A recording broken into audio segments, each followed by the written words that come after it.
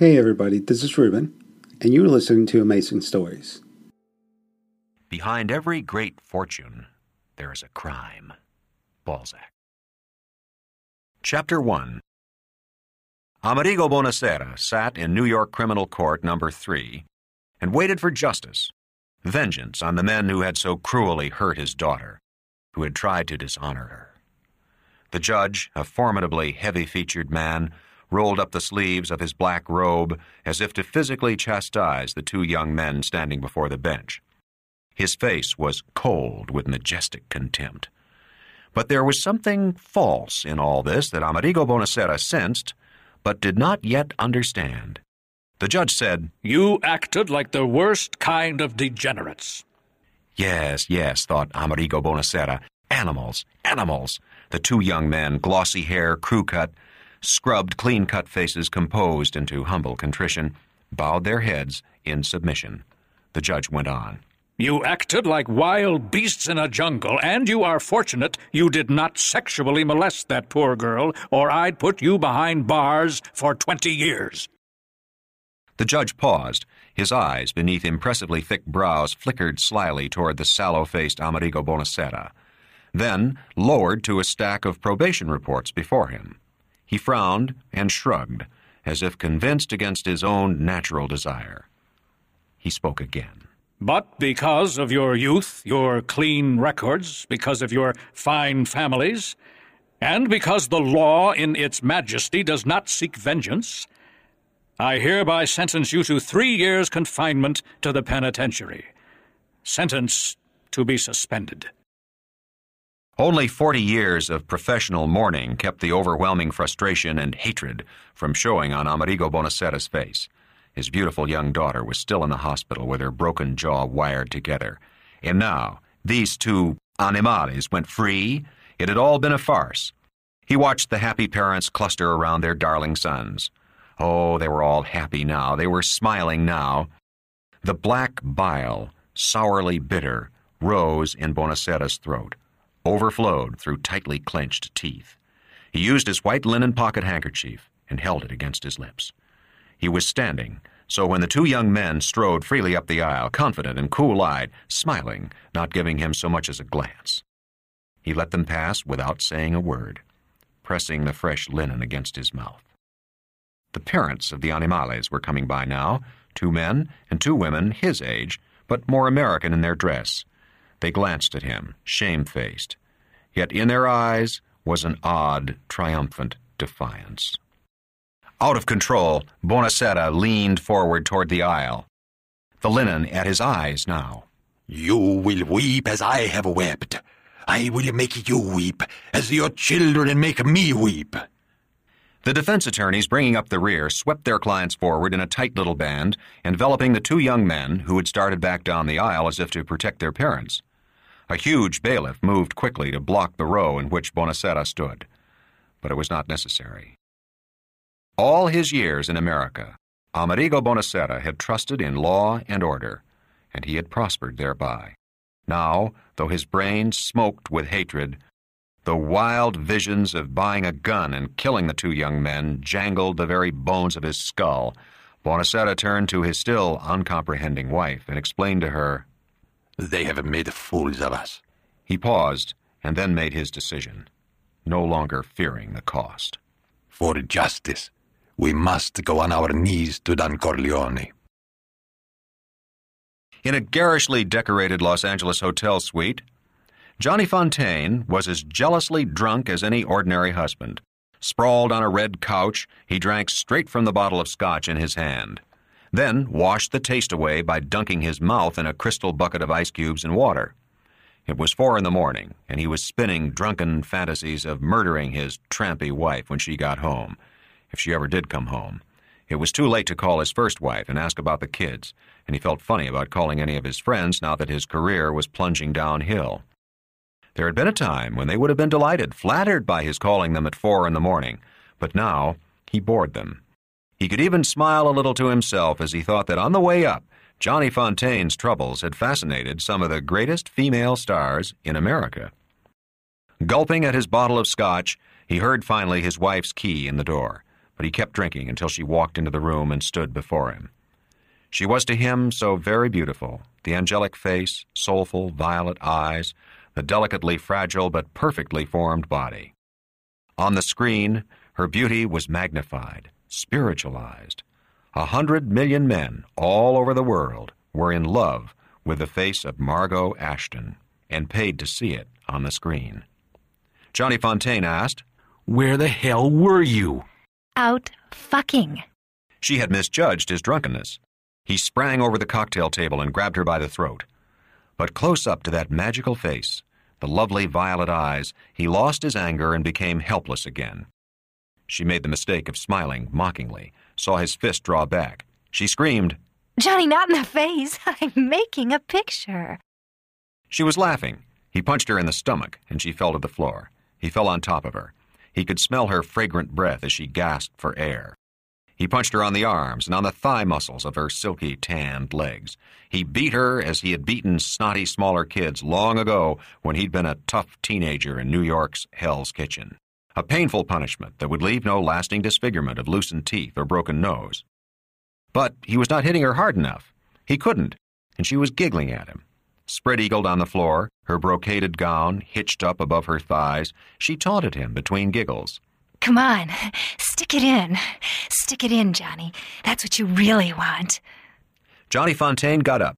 He hated the woman on the floor, but her beauty was a magic shield. Margot rolled away and in a dancer's spring was on her feet facing him. She went into a childish, mocking dance and chanted, Johnny never hurt me. Johnny never hurt me. Then, almost sadly, with grave beauty, she said, You poor, silly bastard. Giving me cramps like a kid. Ah, Johnny, you always will be a dumb, romantic guinea. You even make love like a kid. You still think screwing is really like those dopey songs you used to sing. She shook her head. Poor Johnny. Goodbye, Johnny. She walked into the bedroom, and he heard her turn the key in the lock. Johnny sat on the floor with his face in his hands. The sick, humiliating despair overwhelmed him. And then the gutter toughness that had helped him survive the jungle of Hollywood made him pick up the phone and call for a car to take him to the airport. There was one person who could save him. He would go back to New York. He would go back to the one man with the power, the wisdom he needed, and the love he still trusted. His godfather, Corleone. The baker, Nazzarini, pudgy and crusty as his great Italian loaves, still dusty with flour, scowled at his wife, his nubile daughter, Catherine, and his baker's helper, Enzo. Enzo had changed into his prisoner-of-war uniform with its green-lettered armband, and was terrified that the scene would make him late reporting back to Governor's Island. One of the many thousands of Italian army prisoners paroled daily to work in the American economy, he lived in constant fear of that parole being revoked. And so, the little comedy being played now was for him a serious business. Nazzarini asked fiercely, Have you dishonored my family? Have you given my daughter a little package to remember you by? Now that the war is over, and you know America will kick your ass back to your village full of shit in Sicily? Enzo, a very short, strongly built boy, put his hand over his heart and said almost in tears, yet cleverly, Padrone, I swear by the Holy Virgin I have never taken advantage of your kindness. I love your daughter with all respect. I ask for her hand with all respect. I know I have no right, but if they send me back to Italy, I can never come back to America. I will never be able to marry Caterina. Nazzarini's wife, Filomena, spoke to the point. She said to her pudgy husband, Stop all this foolishness. You know what you must do. Keep Enzo here. Send him to hide with our cousins in Long Island. Catherine was weeping. She was already plump, homely, and sprouting a faint mustache. She would never get a husband as handsome as Enzo, never find another man who touched her body in secret places with such respectful love. She screamed at her father, I'm going live in Italy. I'll run away if you don't keep Enzo here. Nazzarini glanced at her shrewdly. She was a hot number, this daughter of his. He had seen her brush her swelling buttocks against Enzo's front when the baker's helper squeezed behind her to fill the counter baskets with hot loaves from the oven. The young rascal's hot loaf would be in her oven, Nazzarini thought lewdly, if proper steps were not taken. Enzo must be kept in America and be made an American citizen. And there was only one man who could arrange such an affair: the Godfather, Don Corleone. All of these people and many others received engraved invitations to the wedding of Miss Constanzia Corleone, to be celebrated on the last Saturday in August 1945. The father of the bride, Don Vito Corleone, never forgot his old friends and neighbors, though he himself now lived in a huge house on Long Island. The reception would be held in that house, and the festivities would go on all day. There was no doubt it would be a momentous occasion. The war with the Japanese had just ended, so there would not be any nagging fear for their sons fighting in the army to cloud these festivities. A wedding was just what people needed to show their joy. And so, on that Saturday morning, the friends of Don Corleone streamed out of New York City to do him honor. They bore cream-colored envelopes stuffed with cash as bridal gifts, no checks. Inside each envelope, a card established the identity of the giver and the measure of his respect for the Godfather. A respect truly earned. Don Vito Corleone was a man to whom everybody came for help, and never were they disappointed. He made no empty promises, nor the craven excuse that his hands were tied by more powerful forces in the world than himself. It was not necessary that he be your friend. It was not even important that you had no means with which to repay him. Only one thing was required: that you yourself, proclaim your friendship. And then, no matter how poor or powerless the supplicant, Don Corleone would take that man's troubles to his heart, and he would let nothing stand in the way to a solution of that man's woe. His reward? Friendship, the respectful title of Don, and sometimes the more affectionate salutation of Godfather. And perhaps, to show respect only, never for profit, some humble gift, a gallon of homemade wine or a basket of peppered tarales, specially baked to grace his Christmas table. It was understood, it was mere good manners, to proclaim that you were in his debt and that he had the right to call upon you at any time to redeem your debt by some small service. Now, on this great day, his daughter's wedding day, Don Vito Corleone stood in the doorway of his Long Beach home to greet his guests, all of them known, all of them trusted.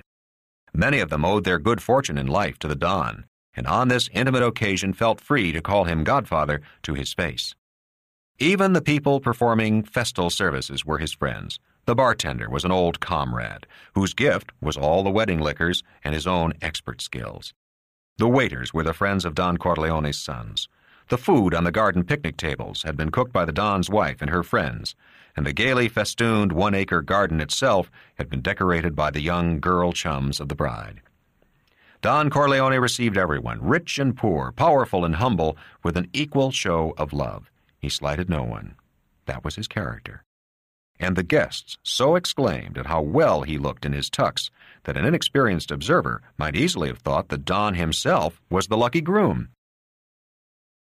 Standing at the door with him were two of his three sons.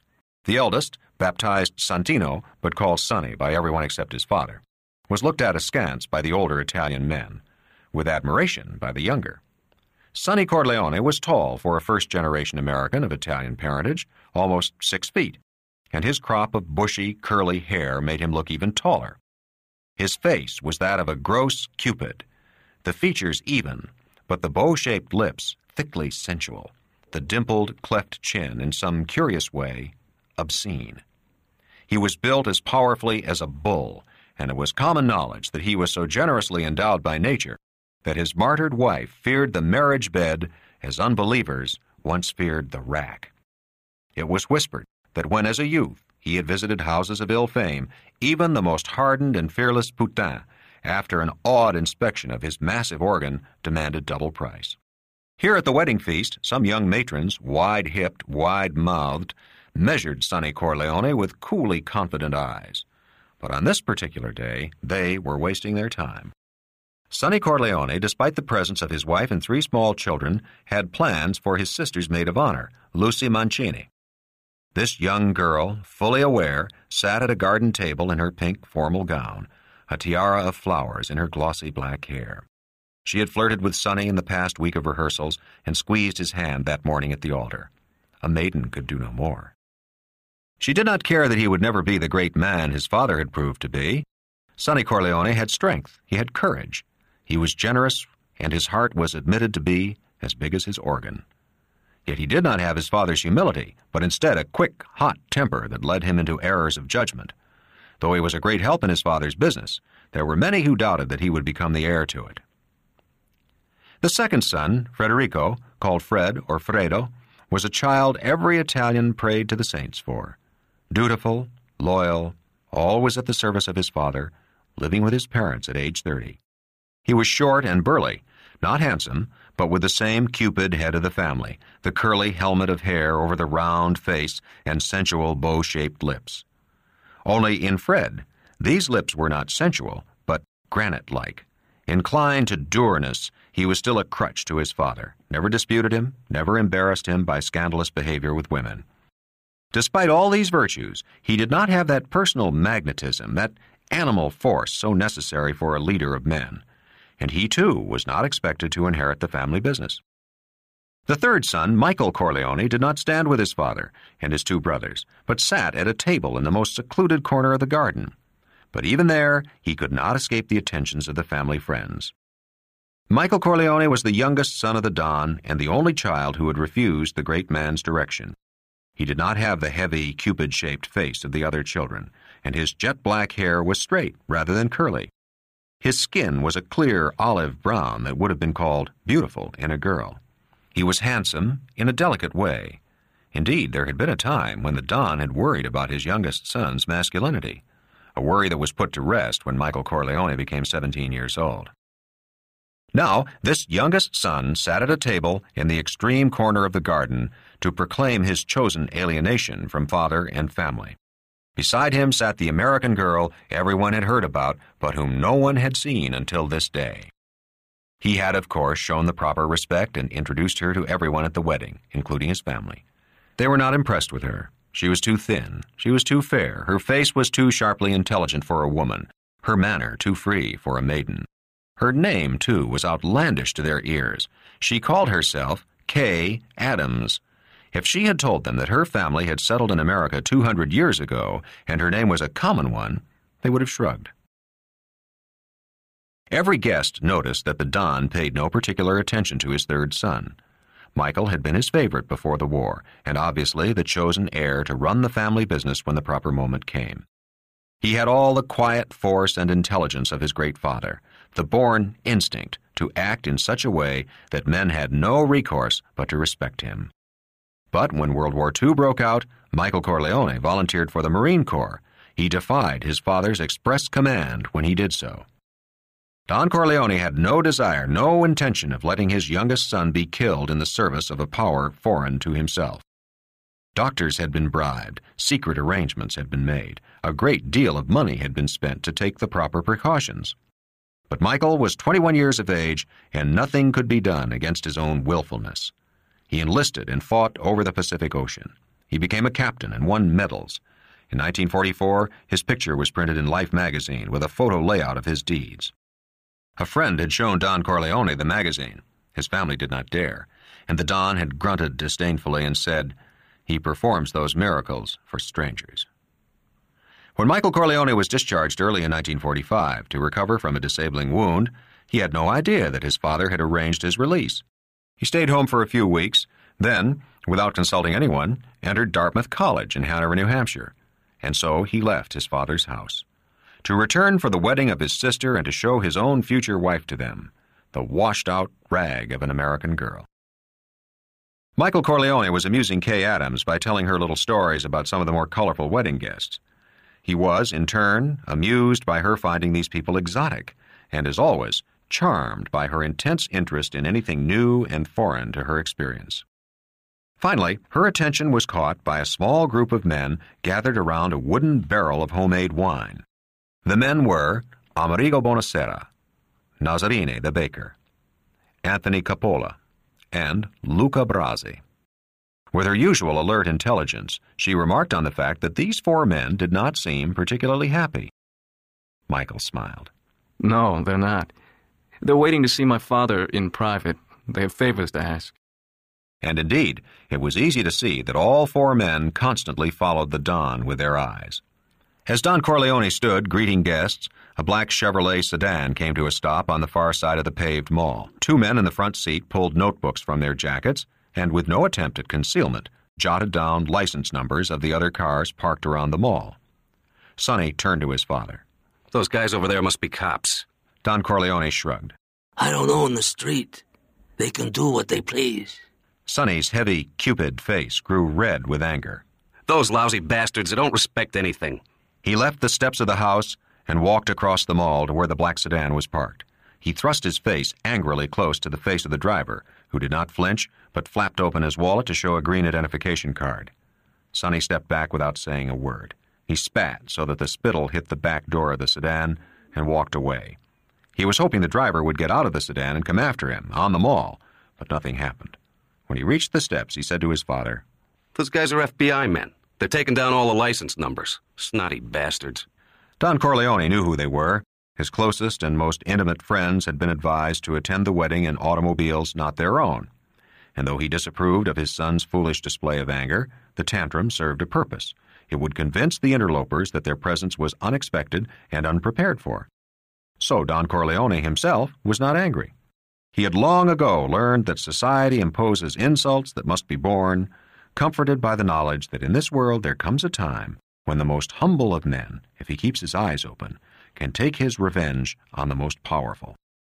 It was this knowledge that prevented the Don from losing the humility all his friends admired in him. But now in the garden behind the house, a four-piece band began to play. All the guests had arrived.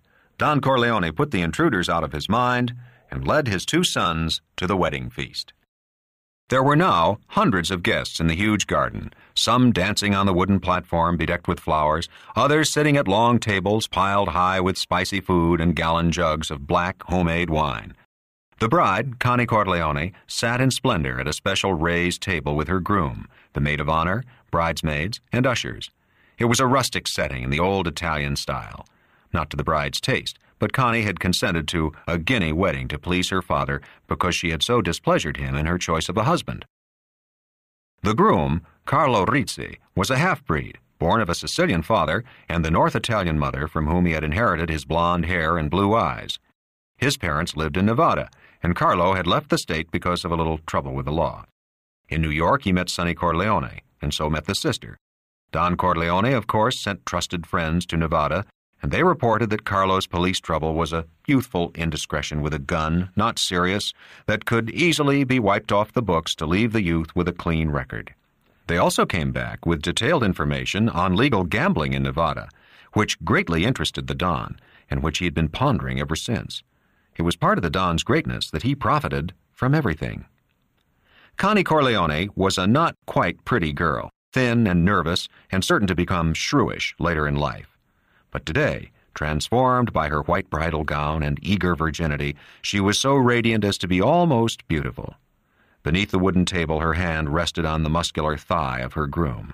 Her cupid bow mouth pouted to give him an airy kiss. She thought him incredibly handsome. Carlo Rizzi had worked in the open desert air while very young, heavy laborer's work. Now he had tremendous forearms, and his shoulders bulged the jacket of his tux. He basked in the adoring eyes of his bride and filled her glass with wine. He was elaborately courteous to her, as if they were both actors in a play. But his eyes kept flickering toward the huge silk purse the bride wore on her right shoulder, and which was now stuffed full of money envelopes. How much did it hold? 10,000? 20,000? Carlo Rizzi smiled. It was only the beginning. He had, after all, married into a royal family. They would have to take care of him. In the crowd of guests, a dapper young man with the sleek head of a ferret was also studying the silk purse. From sheer habit, Paulie Gatto wondered just how he could go about hijacking that fat pocketbook. The idea amused him, but he knew it was idle, innocent dreaming, as small children dream of knocking out tanks with pop guns. He watched his boss, fat, middle-aged Peter Clemenza, whirling young girls around the wooden dance floor in a rustic and lusty tarantella. Clemenza, immensely tall, immensely huge, danced with such skill and abandon, his hard belly lecherously bumping the breasts of younger, tinier women, that all the guests were applauding him. Older women grabbed his arm to become his next partner. The younger men respectfully cleared off the floor and clapped their hands in time to the mandolin's wild strumming. When Clemenza finally collapsed in a chair, Paulie Gatto brought him a glass of icy black wine and wiped the perspiring Jove-like brow with his silk handkerchief. Clemenza was blowing like a whale as he gulped down the wine. But instead of thanking Paulie, he said curtly, Never mind being a dance judge. Do your job. Take a walk around the neighborhood and see everything is okay. Paulie slid away into the crowd. The band took a refreshment break. A young man named Nino Valenti picked up a discarded mandolin, put his left foot up on a chair, and began to sing a coarse Sicilian love song. Nino Valenti's face was handsome, though bloated by continual drinking, and he was already a little drunk. He rolled his eyes as his tongue caressed the obscene lyrics. The women shrieked with glee, and the men shouted the last word of each stanza with the singer. Don Corleone, notoriously straight-laced in such matters, though his stout wife was screaming joyfully with the others, disappeared tactfully into the house. Seeing this, Sonny Corleone made his way to the bride's table and sat down beside young Lucy Mancini, the maid of honor. They were safe. His wife was in the kitchen, putting the last touches on the serving of the wedding cake. Sonny whispered a few words in the young girl's ear, and she rose. Sonny waited a few minutes, and then casually followed her, stopping to talk with a guest here and there as he worked his way through the crowd. All eyes followed them. The maid of honor, thoroughly Americanized by 3 years of college, was a ripe girl who already had a reputation. All through the marriage rehearsal, she had flirted with Sonny Corleone in a teasing, joking way she thought was permitted because he was the best man and her wedding partner. Now, holding her pink gown up off the ground, Lucy Mancini went into the house, smiling with false innocence, ran lightly up the stairs to the bathroom. She stayed there for a few moments. When she came out, Sonny Corleone was on the landing above, beckoning her upward. From behind the closed window of Don Corleone's office, a slightly raised corner room, Thomas Hagen watched the wedding party in the festooned garden. The walls behind him were stacked with law books. Hagen was the Don's lawyer and acting consigliere, or counselor, and as such held the most vital subordinate position in the family business. He and the Don had solved many a knotty problem in this room, and so when he saw the Godfather leave the festivities and enter the house, he knew, wedding or no, there would be a little work this day. The Don would be coming to see him. Then Hagen saw Sonny Corleone whisper in Lucy Mancini's ear in their little comedy as he followed her into the house. Hagen grimaced, debated whether to inform the Don, and decided against it. He went to the desk and picked up a handwritten list of the people who had been granted permission to see Don Corleone privately. When the Don entered the room, Hagen handed him the list. Don Corleone nodded and said, Leave Buonasera to the end. Hagen used the French doors and went directly out into the garden to where the supplicants clustered around the barrel of wine. He pointed to the baker, the pudgy Nazzarini. Don Corleone greeted the baker with an embrace. They had played together as children in Italy and had grown up in friendship. Every Easter, freshly baked clotted cheese and wheat germ pies, their crusts yolk gold, big around as truck wheels, arrived at Don Corleone's home. On Christmas, on family birthdays, rich, creamy pastries proclaimed the Nazzarini's respect. And all through the years, lean and fat, Nazzarini cheerfully paid his dues to the bakery union organized by the Don in his salad days, never asking for a favor in return, except for the chance to buy black market OPA sugar coupons during the war. Now, the time had come for the baker to claim his rights as a loyal friend, and Don Corleone looked forward with great pleasure to granting his request. He gave the baker a Di Nobili cigar and a glass of yellow Strega, and put his hand on the man's shoulder to urge him on. That was the mark of the Don's humanity. He knew from bitter experience what courage it took to ask a favor from a fellow man. The baker told the story of his daughter and Enzo, a fine Italian lad from Sicily, captured by the American army, sent to the United States as a prisoner of war, given parole to help our war effort. A pure and honorable love had sprung up between honest Enzo and his sheltered Catherine, but now that the war was ended, the poor lad would be repatriated to Italy, and Nazzarini's daughter would surely die of a broken heart. Only Godfather Corleone could help this afflicted couple. He was their last hope.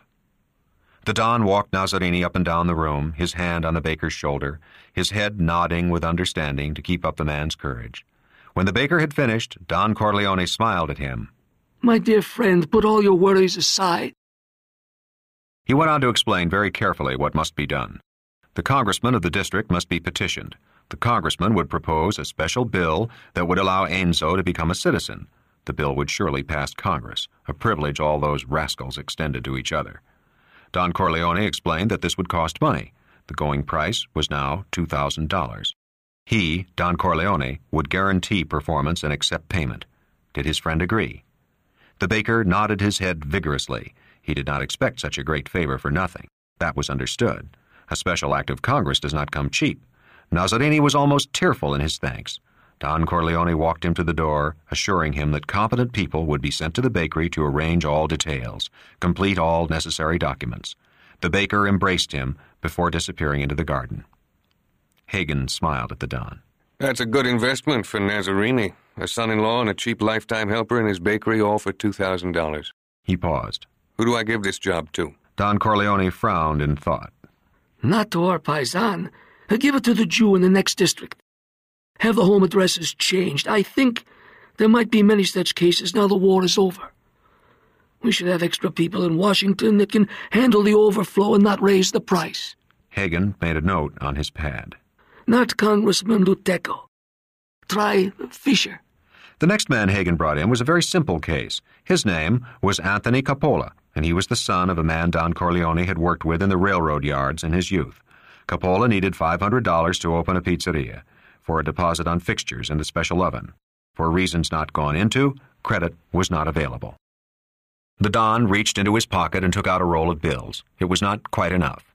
He grimaced and said to Tom Hagen, "Loan me $100. I'll pay you back Monday when I go to the bank." The supplicant protested that $400 would be ample, but Don Corleone patted his shoulder, saying apologetically, "This fancy wedding left me a little short of cash." He took the money Hagen extended to him and gave it to Anthony Coppola with his own roll of bills. Hagen watched with quiet admiration. The Don always taught that when a man was generous, he must show the generosity as personal. How flattering to Anthony Coppola that a man like the Don would borrow to loan him money. Not that Coppola did not know that the Don was a millionaire, but how many millionaires let themselves be put to even a small inconvenience by a poor friend? The Don raised his head inquiringly.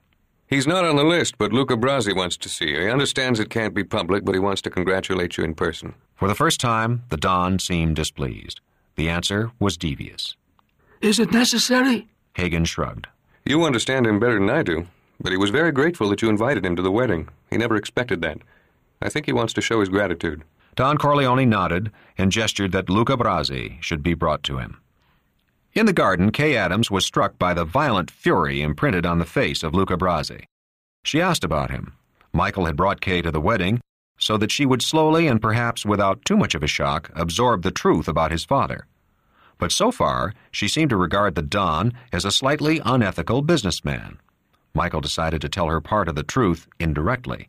He explained that Luca Brasi was one of the most feared men in the Eastern underworld. His great talent, it was said, was that he could do a job of murder all by himself, without confederates, which automatically made discovery and conviction by the law almost impossible. Michael grimaced. I don't know whether all that stuff is true. I do know he is a sort of friend to my father. For the first time, Kay began to understand. She asked a little incredulously, "You're not hinting that a man like that works for your father?" The hell with it, he thought. He said straight out, Nearly 15 years ago, some people wanted to take over my father's oil importing business. They tried to kill him, and nearly did. Luca Brasi went after them. The story is that he killed 6 men in 2 weeks, and that ended the famous olive oil war. He smiled as if it were a joke. Kay shuddered. You mean your father was shot by gangsters? 15 years ago. Everything's been peaceful since then. He was afraid he had gone too far. You're trying to scare me. You just don't want me to marry you. She smiled at him and poked his ribs with her elbow. Very clever. Michael smiled back at her. I want you to think about it. Did he really kill 6 men? That's what the newspapers claimed. Nobody ever proved it.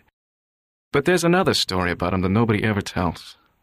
It's supposed to be so terrible that even my father won't talk about it. Tom Hagen knows the story, and he won't tell me. Once I kidded him. I said, when will I be old enough to hear that story about Luca? And Tom said, when you're 100. Michael sipped his glass of wine. That must be some story. That must be some Luca. Luca Brasi was indeed a man to frighten the devil in hell himself. Short, squat, massive-skulled, his presence sent out alarm bells of danger. His face was stamped into a mask of fury. The eyes were brown, but with none of the warmth of that color, more a deadly tan. The mouth was not so much cruel as lifeless, thin, rubbery, and the color of veal. Brasi's reputation for violence was awesome, and his devotion to Don Corleone legendary. He was in himself one of the great blocks that supported the Don's power structure. His kind was a rarity. Luca Brasi did not fear the police, he did not fear society, he did not fear God, he did not fear hell, he did not fear or love his fellow man. But he had chosen to fear and love Don Corleone. Ushered into the presence of the Don, the terrible Brasi held himself stiff with respect. He stuttered over the flowery congratulations he offered, and his formal hope that the first grandchild would be masculine. He then handed the Don an envelope stuffed with cash as a gift for the bridal couple. So that was what he wanted to do. Hagen noticed the change in Don Corleone. The Don received Brasi as a king greets a subject, who had done him an enormous service, never familiar, but with regal respect. With every gesture, with every word, Don Corleone made it clear to Luca Brasi that he was valued.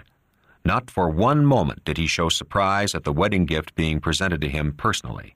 He understood. The money in the envelope was sure to be more than anyone else had given. Brasi had spent many hours deciding on the sum, comparing it to what the other guests might offer. He wanted to be the most generous, to show that he had the most respect, and that was why he had given his envelope to the Don personally, a gaucherie the Don overlooked in his own flowery sentence of thanks. Hagen saw Luca Brasi's face lose its mask of fury, swell with pride and pleasure. Brasi kissed the Don's hand before he went out the door that Hagen held open. Hagen prudently gave Brasi a friendly smile, which the squat man acknowledged with a polite stretching of rubbery, veal-colored lips. When the door closed, Don Corleone gave a small sigh of relief. Brasi was the only man in the world who could make him nervous. The man was like a natural force, not truly subject to control. He had to be handled as gingerly as dynamite. The Don shrugged. Even dynamite could be exploded harmlessly if the need arose. He looked questioningly at Hagen. Is Bonacera the only one left? Hagen nodded. Don Corleone frowned in thought, then said, Before you bring him in, tell Santino to come here. He should learn some things. Out in the garden, Hagen searched anxiously for Sonny Corleone. He told the waiting Bonacera to be patient and went over to Michael Corleone and his girlfriend. Did you see Sonny around? Michael shook his head. Damn, Hagen thought, if Sonny was screwing the maid of honor all this time, there was going to be a mess of trouble. His wife, the young girl's family, it could be a disaster.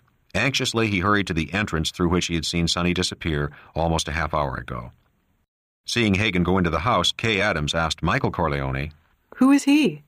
You introduced him as your brother, but his name is different, and he certainly doesn't look Italian. Tom lived with us since he was 12 years old. His parents died, and he was roaming around the streets with his bad eye infection. Sonny brought him home one night, and he just stayed. He didn't have any place to go. He lived with us until he got married. Kay Adams was thrilled. That's really romantic. Your father must be a warm-hearted person. To adopt somebody just like that when he had so many children of his own. Michael didn't bother to point out that immigrant Italians considered 4 children a small family. Tom wasn't adopted. He just lived with us. Oh. Kay said, then asked curiously. Why didn't you adopt him? Michael laughed. Because my father said it would be disrespectful for Tom to change his name. Disrespectful to his own parents. They saw Hagen shoo Sonny through the French door into the Don's office and then crook a finger at Amerigo Bonacera. Why do they bother your father with business on a day like this? Michael laughed again. Because they know that by tradition, no Sicilian can refuse a request on his daughter's wedding day. And no Sicilian ever lets a chance like that go by. Lucy Mancini lifted her pink gown off the floor and ran up the steps. Sonny Corleone's heavy, cupid face, really obscene with whiny lust, frightened her, but she had teased him for the past week to just this end. In her 2 college love affairs, she'd felt nothing, and neither of them lasted more than a week. Quarreling, her second lover had mumbled something about her being too big down there.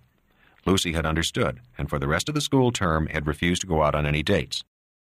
During the summer, preparing for the wedding of her best friend, Connie Corleone, Lucy heard the whispered stories about Sonny. One Sunday afternoon in the Corleone kitchen, Sonny's wife Sandra gossiped freely. Sandra was a coarse, good-natured woman who had been born in Italy but brought to America as a small child. She was strongly built with great breasts and had already borne 3 children in 5 years of marriage. Sandra and the other women teased Connie about the terrors of the nuptial bed. "My God," Sandra had giggled, "when I saw that pole of Sonny's for the first time and realized he was going to stick it into me, I yelled bloody murder. After the first year, my insides felt as mushy as macaroni boiled for an hour. When I heard he was doing the job on other girls, I went to church and lit a candle." They'd all laughed, but Lucy had felt her flesh twitching between her legs. Now, as she ran up the steps toward Sonny, a tremendous flash of desire went through her body. On the landing, Sonny grabbed her hand and pulled her down the hall into an empty bedroom. Her legs went weak as the door closed behind them. She felt Sonny's mouth on hers, his lips tasting of burnt tobacco, bitter. She opened her mouth. At that moment, she felt his hand come up beneath her bridesmaid's gown, heard the rustle of material giving way, felt his large, warm hand between her legs, ripping aside the satin panties to caress her vulva. She put her arms around his neck and hung there as he opened his trousers. Then he placed both hands beneath her bare buttocks and lifted her. She gave a little hop in the air so that both her legs were wrapped around his upper thighs. His tongue was in her mouth, and she sucked on it. He gave a savage thrust that banged her head against the door. She felt something burning pass between her thighs. She let her right hand drop from his neck and reached down to guide him. Her hand closed around an enormous, blood-gorged pole of muscle. It pulsated in her hand like an animal, and almost weeping with grateful ecstasy, she pointed it into her own wet, turgid flesh. The thrust of its entering, the unbelievable pleasure made her gasp, brought her legs up almost around his neck, and then, like a quiver, her body received the savage arrows of his lightning-like thrusts, innumerable, torturing, arching her pelvis higher and higher until for the first time in her life she reached a shattering climax, felt his hardness break, and then the crawly flood of semen over her thighs. Slowly, her legs relaxed from around his body, slid down until they reached the floor. They leaned against each other, out of breath. It might have been going on for some time, but now they could hear the soft knocking on the door. Sonny quickly buttoned his trousers, meanwhile blocking the door so that it could not be opened. Lucy frantically smoothed down her pink gown, her eyes flickering. But the thing that had given her so much pleasure was hidden inside sober black cloth.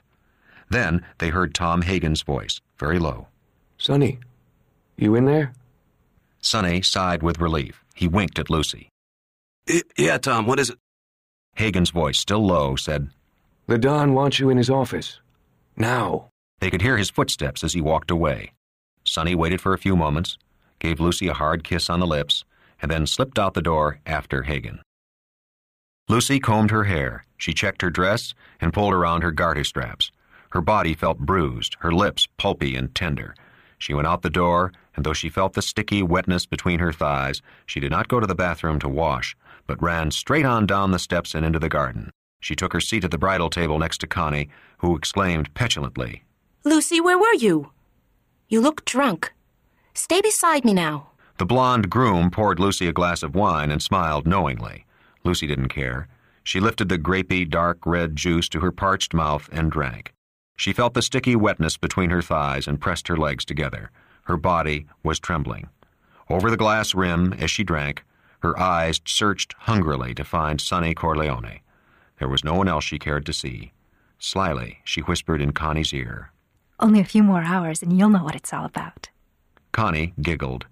Lucy demurely folded her hands on the table, treacherously triumphant, as if she had stolen a treasure from the bride. Amerigo Bonacera followed Hagen into the corner room of the house and found Don Corleone sitting behind a huge desk. Sonny Corleone was standing by the window, looking out into the garden. For the first time that afternoon, the Don behaved coolly. He did not embrace the visitor or shake hands. The sallow-faced undertaker owed his invitation to the fact that his wife and the wife of the Don were the closest of friends. Amerigo Bonacera himself was in severe disfavor with Don Corleone. Bonacera began his request obliquely and cleverly. "You must excuse my daughter. your wife's goddaughter, for not doing your family the respect of coming today. She's in the hospital still. He glanced at Sonny Corleone and Tom Hagen to indicate that he did not wish to speak before them. But the Don was merciless. We all know of your daughter's misfortune. If I can help her in any way, you have only to speak. My wife is her godmother, after all. I have never forgotten that honor. This was a rebuke. The Undertaker never called Don Corleone Godfather, as custom dictated. Buonasera, ashen-faced, asked directly now, May I speak to you alone? Don Corleone shook his head.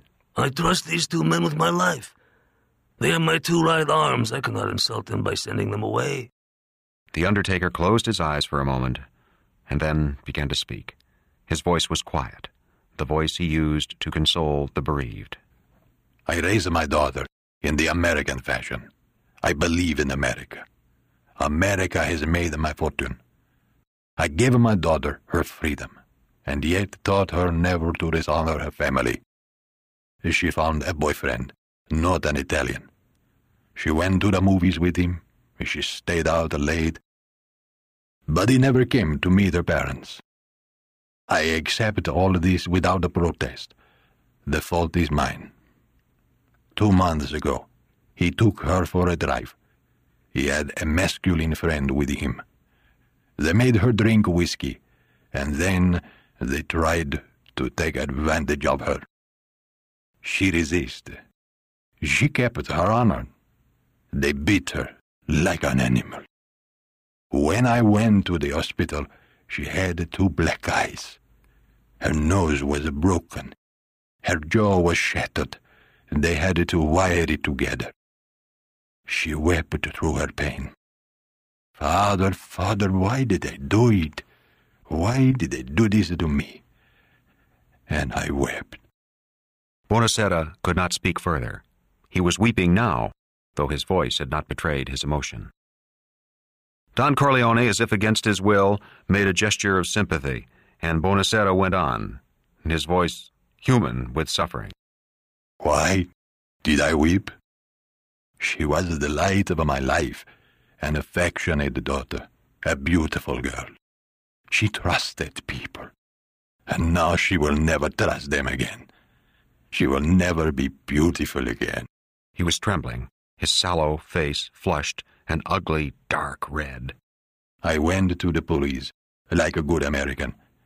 The 2 boys were arrested. They were brought to trial. The evidence was overwhelming, and they pleaded guilty. The judge sentenced them to 3 years in prison and suspended the sentence. They went free that very day. I stood in the courtroom like a fool, and those bastards smiled at me. And then I said to my wife, we must go to Don Corleone for justice. The Don had bowed his head to show respect for the man's grief. But when he spoke, the words were cold with offended dignity. Why did you go to the police? Why didn't you come to me at the beginning of this affair? What do you want of me? Tell me what you wish. But do what I beg you to do. There was something almost insolent in his words. And what is that? Buonasera glanced at Hagen and Sonny Corleone and shook his head. The Don, still sitting at Hagen's desk, inclined his body toward the Undertaker. Buonasera hesitated, then bent down, and put his lips so close to the Don's hairy ear that they touched. Don Corleone listened like a priest in the confessional, gazing away into the distance, impassive, remote. They stood so for a long moment, until Buonasera finished whispering and straightened to his full height. The Don looked up gravely at Buonasera. Buonasera, his face flushed, returned the stare unflinchingly. Finally, the Don spoke. That I cannot do. You are being carried away. I will pay you anything you ask. On hearing this, Hagen flinched, a nervous flick of his head. Sonny Corleone folded his arms, smiled sardonically as he turned from the window to watch the scene in the room for the first time. Don Corleone rose from behind the desk. His face was still impassive, but his voice rang like cold death. We have known each other many years, you and I. But until this day, you never came to me for counsel or help. I can't remember the last time you invited me to your house for coffee. Though my wife is godmother to your only child, let us be frank. You spurned my friendship. You feared to be in my debt. I didn't want to get into trouble. The Don held up his hand. No, don't speak. You found America a paradise. You had a good trade. You made a good living. You thought the world a harmless place where you could take your pleasure as you willed. You never armed yourself with true friends. After all, the police guarded you. There were courts of law. You and yours could come to no harm. You did not need Don Corleone. Very well. My feelings were wounded, but I am not that sort of person who thrusts his friendship on those who do not value it, on those who think me of little account. The Don paused and gave the undertaker a polite, ironic smile. Now, you come to me and say, Don Corleone, give me justice. And you do not ask with respect. You do not offer me your friendship. You come into my home on the bridal day of my daughter, and you ask me to do murder, and you say, I will pay you anything. No, I'm not offended. But what have I ever done to make you treat me so disrespectfully? Buonasera cried out in his anguish and his fear. America has been good to me. I wanted to be a good citizen. I wanted my child to be American.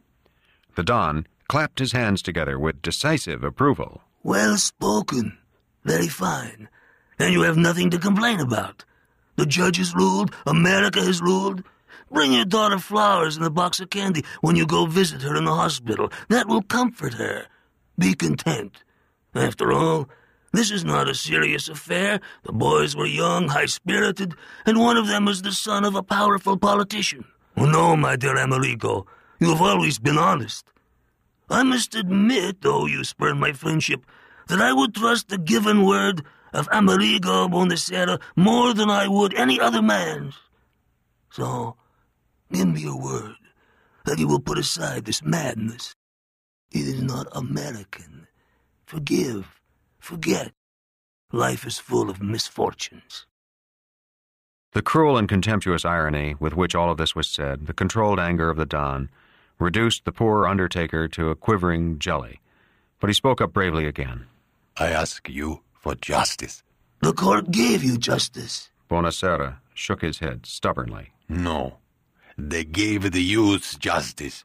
They did not give me justice. The Don acknowledged this fine distinction with an approving nod. What is your justice? An eye for an eye. You ask for more. Your daughter is alive. Let them suffer as she suffers. The Don waited for him to speak further. Buonasera screwed up the last of his courage. How much shall I pay you? It was a despairing wail. Don Corleone turned his back. It was a dismissal. Buonasera did not budge. Finally, sighing, a good-hearted man who cannot remain angry with an erring friend, Don Corleone turned back to the undertaker, who was now as pale as one of his corpses. Don Corleone was gentle, patient. Why do you fear to give your first allegiance to me? You go to the law courts and wait for months. You spend money on lawyers who know full well you are to be made a fool of. You accept judgment from a judge who sells himself like the worst whore in the streets. Years gone by, when you needed money, you went to the banks and paid ruinous interest, waited hat in hand like a beggar while they sniffed around, poked their noses up your very asshole to make sure you could pay them back. The Don paused. His voice became sterner. But if you had come to me, my purse would have been yours. If you had come to me for justice, those scum who ruined your daughter would be weeping bitter tears this day. If by some misfortune an honest man like yourself made enemies, they would become my enemies. The Don raised his arm, finger pointing at Buonasera. And then, believe me, they would fear you. Buonasera bowed his head and murmured in a strangled voice, Be my friend. I accept. Don Corleone put his hand on the man's shoulder. Good. You shall have your justice. Someday, and that day may never come, I will call upon you to do me a service in return. Until that day, Consider this justice a gift from my wife, your daughter's godmother." When the door closed behind the grateful undertaker, Don Corleone turned to Hagen. "Near this affair that Clemens in, tell him to be sure to use reliable people, people who will not be carried away by the smell of blood. After all, we're not murderers, no matter what that corpse valet dreams up in his foolish head." He noted that his firstborn masculine son was gazing through the window at the garden party. It was hopeless, Don Corleone thought. If he refused to be instructed, Santino could never run the family business, could never become a Don. He would have to find somebody else, and soon. After all, he was not immortal. From the garden, startling all three men, there came a happy, roaring shout. Sonny Corleone pressed close to the window. What he saw made him move quickly toward the door, a delighted smile on his face. "It's Johnny. He came to the wedding. What did I tell you?" Hagen moved to the window. He said to Don Corleone, "It's really your godson. Shall I bring him here?" "No, let the people enjoy him. Let him come to me when he's ready." He smiled at Hagen. "You see? He's a good godson." Hagen felt a twinge of jealousy. "It's been 2 years. He's probably in trouble again and wants you to help." "And who should he come to if not his godfather?" The first one to see Johnny Fontaine enter the garden was Connie Corleone. She forgot her bridal dignity and screamed, "Johnny!" Then she ran into his arms. He hugged her tight and kissed her on the mouth, kept his arm around her as others came up to greet him. They were all his old friends, people he'd grown up with on the West Side. Then Connie was dragging him to her new husband.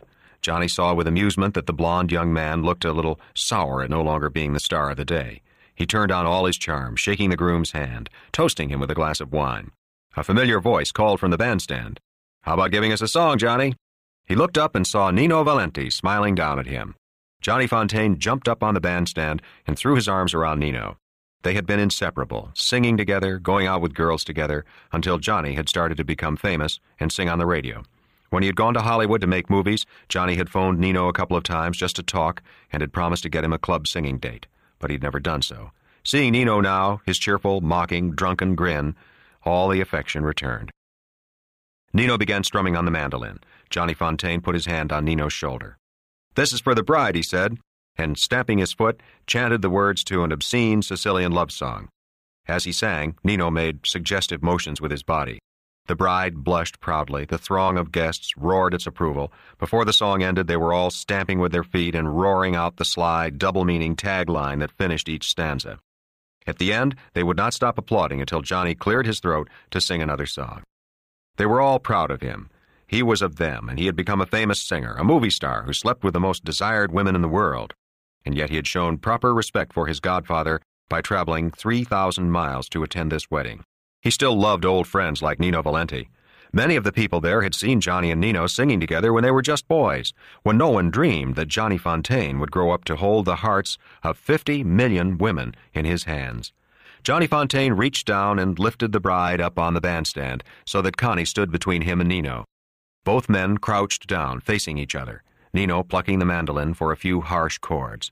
It was an old routine of theirs, a mock battle and wooing, using their voices like swords, each shouting a chorus in turn. With the most delicate courtesy, Johnny let Nino's voice overwhelm his own. Let Nino take the bride from his arm. Let Nino swing into the last victorious stanza while his own voice died away. The whole wedding party broke into shouts of applause. The three of them embraced each other at the end. The guests begged for another song. Only Don Corleone, standing in the corner entrance of the house, sensed something amiss. Cheerily, with bluff good humor, careful not to give offense to his guests, he called out, "My godson has come 3,000 miles to do us honor, and no one thinks to wet his throat." At once, a dozen full wine glasses were thrust at Johnny Fontaine. He took a sip from all and rushed to embrace his godfather. As he did so, he whispered something into the older man's ear. Don Corleone led him into the house. Tom Hagen held out his hand when Johnny came into the room. Johnny shook it. "How are you, Tom?" But without his usual charm that consisted of a genuine warmth for people. Hagen was a little hurt by this coolness, but shrugged it off. It was one of the penalties for being the Don's hatchet man. Johnny Fontaine said to the Don, "When I got the wedding invitation, I said to myself, my godfather isn't mad at me anymore.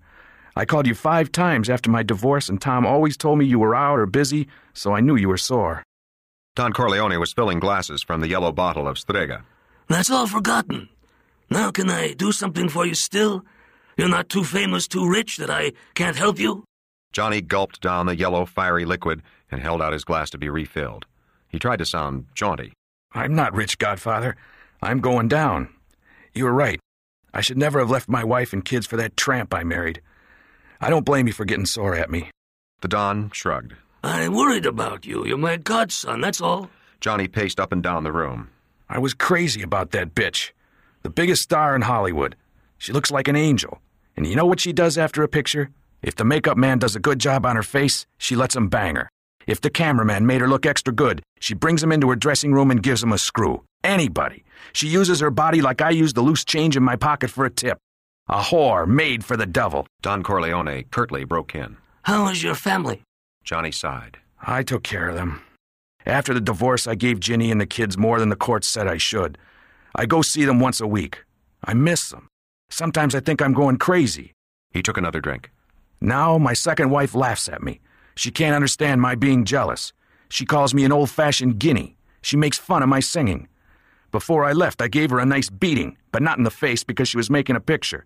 I gave her cramps. I punched her on the arms and legs like a kid, and she kept laughing at me. He lit a cigarette.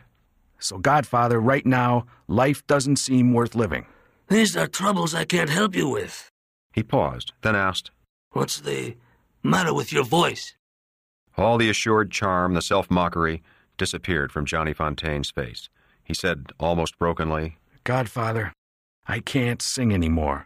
Something happened to my throat, the doctors don't know what. Hagen and the Don looked at him with surprise. Johnny had always been so tough. Fontaine went on. My 2 pictures made a lot of money. I was a big star. Now they throw me out. The head of the studio always hated my guts, and now he's paying me off. Don Corleone stood before his godson and asked grimly, Why doesn't this man like you? I used to sing those songs for the liberal organizations, you know, all that stuff you never liked me to do. Well, Jack Woltz didn't like it either. He called me a communist, but he couldn't make it stick. Then I snatched a girl he had saved for himself. It was strictly a one-night stand, and she came after me. What the hell could I do? Then my whore second wife throws me out, and Ginny and the kids won't take me back unless I come crawling on my hands and knees, and I can't sing anymore. Godfather, what the hell can I do? Don Corleone's face had become cold, without a hint of sympathy. You can start by acting like a man. Suddenly, anger contorted his face. He shouted, Like a man! He reached over the desk and grabbed Johnny Fontaine by the hair of his head in a gesture that was savagely affectionate. By Christ in heaven, is it possible that you spent so much time in my presence and turned out no better than this? A Hollywood Finocchio who weeps and begs for pity, who cries out like a woman, Oh, what shall I do? Oh, what shall I do? The mimicry of the Don was so extraordinary, so unexpected, that Hagen and Johnny were startled into laughter. Don Corleone was pleased. For a moment he reflected on how much he loved this godson. How would his own 3 sons have reacted to such a tongue-lashing? Santino would have sulked and behaved badly for weeks afterward. Fredo would have been cowed. Michael would have given him a cold smile and gone out of the house, not to be seen for months. But Johnny, what a fine chap he was, smiling now, gathering strength, knowing already the true purpose of his godfather. Don Corleone went on. You took the woman of your boss, a man more powerful than yourself, then you complain he won't help you. What nonsense! You left your family, your children without a father, to marry a whore and you weep because they don't welcome you back with open arms. The whore, you don't hit her in the face because she's making a picture. Then you're amazed because she laughs at you. You lived like a fool, and you have come to a fool's end. Don Corleone paused to ask in a patient voice, Are you willing to take my advice this time? Johnny Fontaine shrugged. I can't marry Ginny again, not the way she wants. I have to gamble. I have to drink. I have to go out with the boys. Beautiful broads run after me, and I never could resist them. Then I used to feel like a heel when I went back to Ginny. Christ, I can't go through all that crap again. It was rare that Don Corleone showed exasperation. I didn't tell you to get married again. Do what you want. It's good you wish to be a father to your children. A man who is not a father to his children can never be a real man. But then, you must make their mother accept you. Who says you can't see them every day? Who says you can't live in the same house? Who says you can't live your life exactly as you want to live it? Johnny Fontaine laughed. Godfather, not all women are like the old Italian wives. Ginny won't stand for it. Now the Don was mocking. Because you acted like a Finocchio. You gave her more than the court said. You didn't hit the other in the face because she was making a picture. You let women dictate your actions, and they are not competent in this world. Though certainly they will be saints in heaven, while we men burn in hell. And then, I've watched you all these years. The Don's voice became earnest. You've been a fine godson. You've given me all the respect. But what of your other old friends? 1 year, you run around with this person, the next year with another person. That Italian boy who was so funny in the movies, he had some bad luck. You never saw him again because you were more famous. And how about your old comrade that you went to school with? Who was your partner singing? Nino. He drinks too much out of disappointment, but he never complains. He works hard driving the gravel truck and sings weekends for a few dollars. He never says anything against you. You couldn't help him a bit, why not? He sings well. Johnny Fontaine said with patient weariness. Godfather, he just hasn't got enough talent. He's okay, but he's not big time. Don Corleone lidded his eyes almost closed and then said, And you, godson? You just don't have talent enough? Shall I get you a job on the gravel truck with Nino? When Johnny didn't answer, the Don went on. Friendship is everything. Friendship is more than talent. It is more than government. It is almost the equal of family. Never forget that. If you had built up a wall of friendships, you wouldn't have to ask me to help. Now tell me, why can't you sing? You sang well in the garden, as well as Nino. Hagen and Johnny smiled at this delicate thrust. It was Johnny's turn to be patronizingly patient. My voice is weak. I sing 1 or 2 songs, and then I can't sing again for hours or days. I can't make it through the rehearsals or the retakes. My voice is weak. It's got some sort of sickness. So you have woman trouble. Your voice is sick. Now tell me the trouble you're having with this Hollywood Pezzo Navanti who won't let you work. The Don was getting down to business. He's bigger than one of your Pezzo Navantes. He owns the studio. He advises the president on movie propaganda for the war. Just a month ago, he bought the movie rights to the biggest novel of the year, a bestseller, and the main character is a guy just like me. I wouldn't even have to act, just be myself. I wouldn't even have to sing. I might even win the Academy Award. Everybody knows it's perfect for me and I'd be big again, as an actor. But that bastard Jack Woltz is paying me off. He won't give it to me. I offered to do it for nothing, for a minimum price, and he still says no. He sent the word that if I come and kiss his ass in the studio commissary, maybe he'll think about it. Don Corleone dismissed this emotional nonsense with a wave of his hand. Among reasonable men, problems of business could always be solved. He patted his godson on the shoulder. You're discouraged. Nobody cares about you, so you think. And you've lost a lot of weight. You drink a lot, huh? You don't sleep and you take pills? He shook his head disapprovingly. Now, I want you to follow my orders. I want you to stay in my house for 1 month. I want you to eat well, to rest and sleep. I want you to be my companion. I enjoy your company.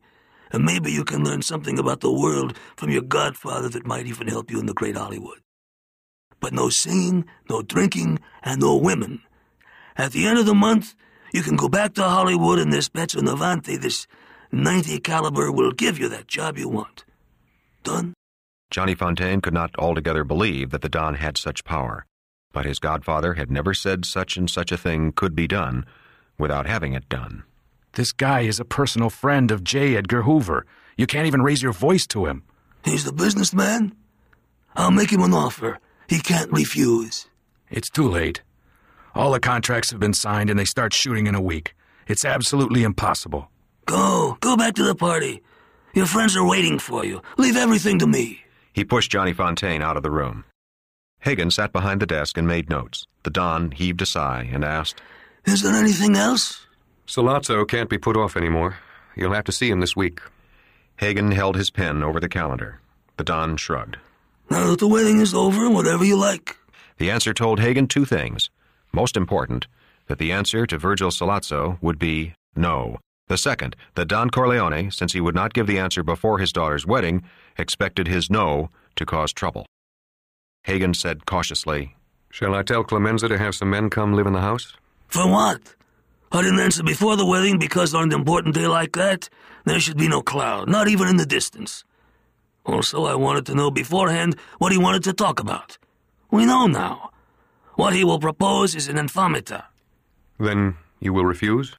The Don nodded. I think we should all discuss it, the whole family, before you give your answer. The Don smiled. You think so? Good. We will discuss it. When you come back from California. I want you to fly there tomorrow and settle this business for Johnny. See that movie, Petronavante. Tell Salazzo I will see him when you get back from California. Is there anything else? The hospital called.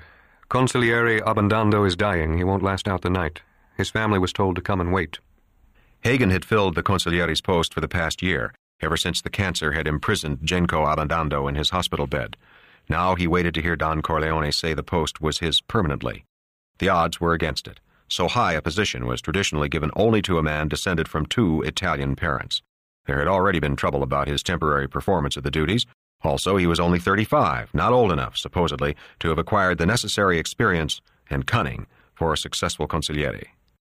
But the Don gave him no encouragement. When does my daughter leave with her bridegroom? Hagen looked at his wristwatch. In a few minutes, they'll cut the cake, and then a half hour after that. That reminded him of something else. Your new son-in-law. Do we give him something important inside the family? He was surprised at the vehemence of the Don's answer. Never. The Don hit the desk with the flat of his hand. Never. Give him something to earn his living, a good living, but never let him know the family's business. Tell the others, Sonny, Fredo, Clemenza. The Don paused. And instruct my sons, all 3 of them, that they will accompany me to the hospital to see poor Genco. I want them to pay their last respects.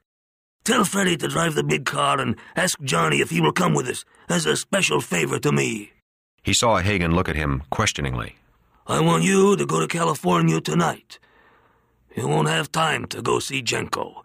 But don't leave until I come back from the hospital and speak with you. Understood? Understood. What time should Fred have the car waiting? When the guests have left. Genco will wait for me.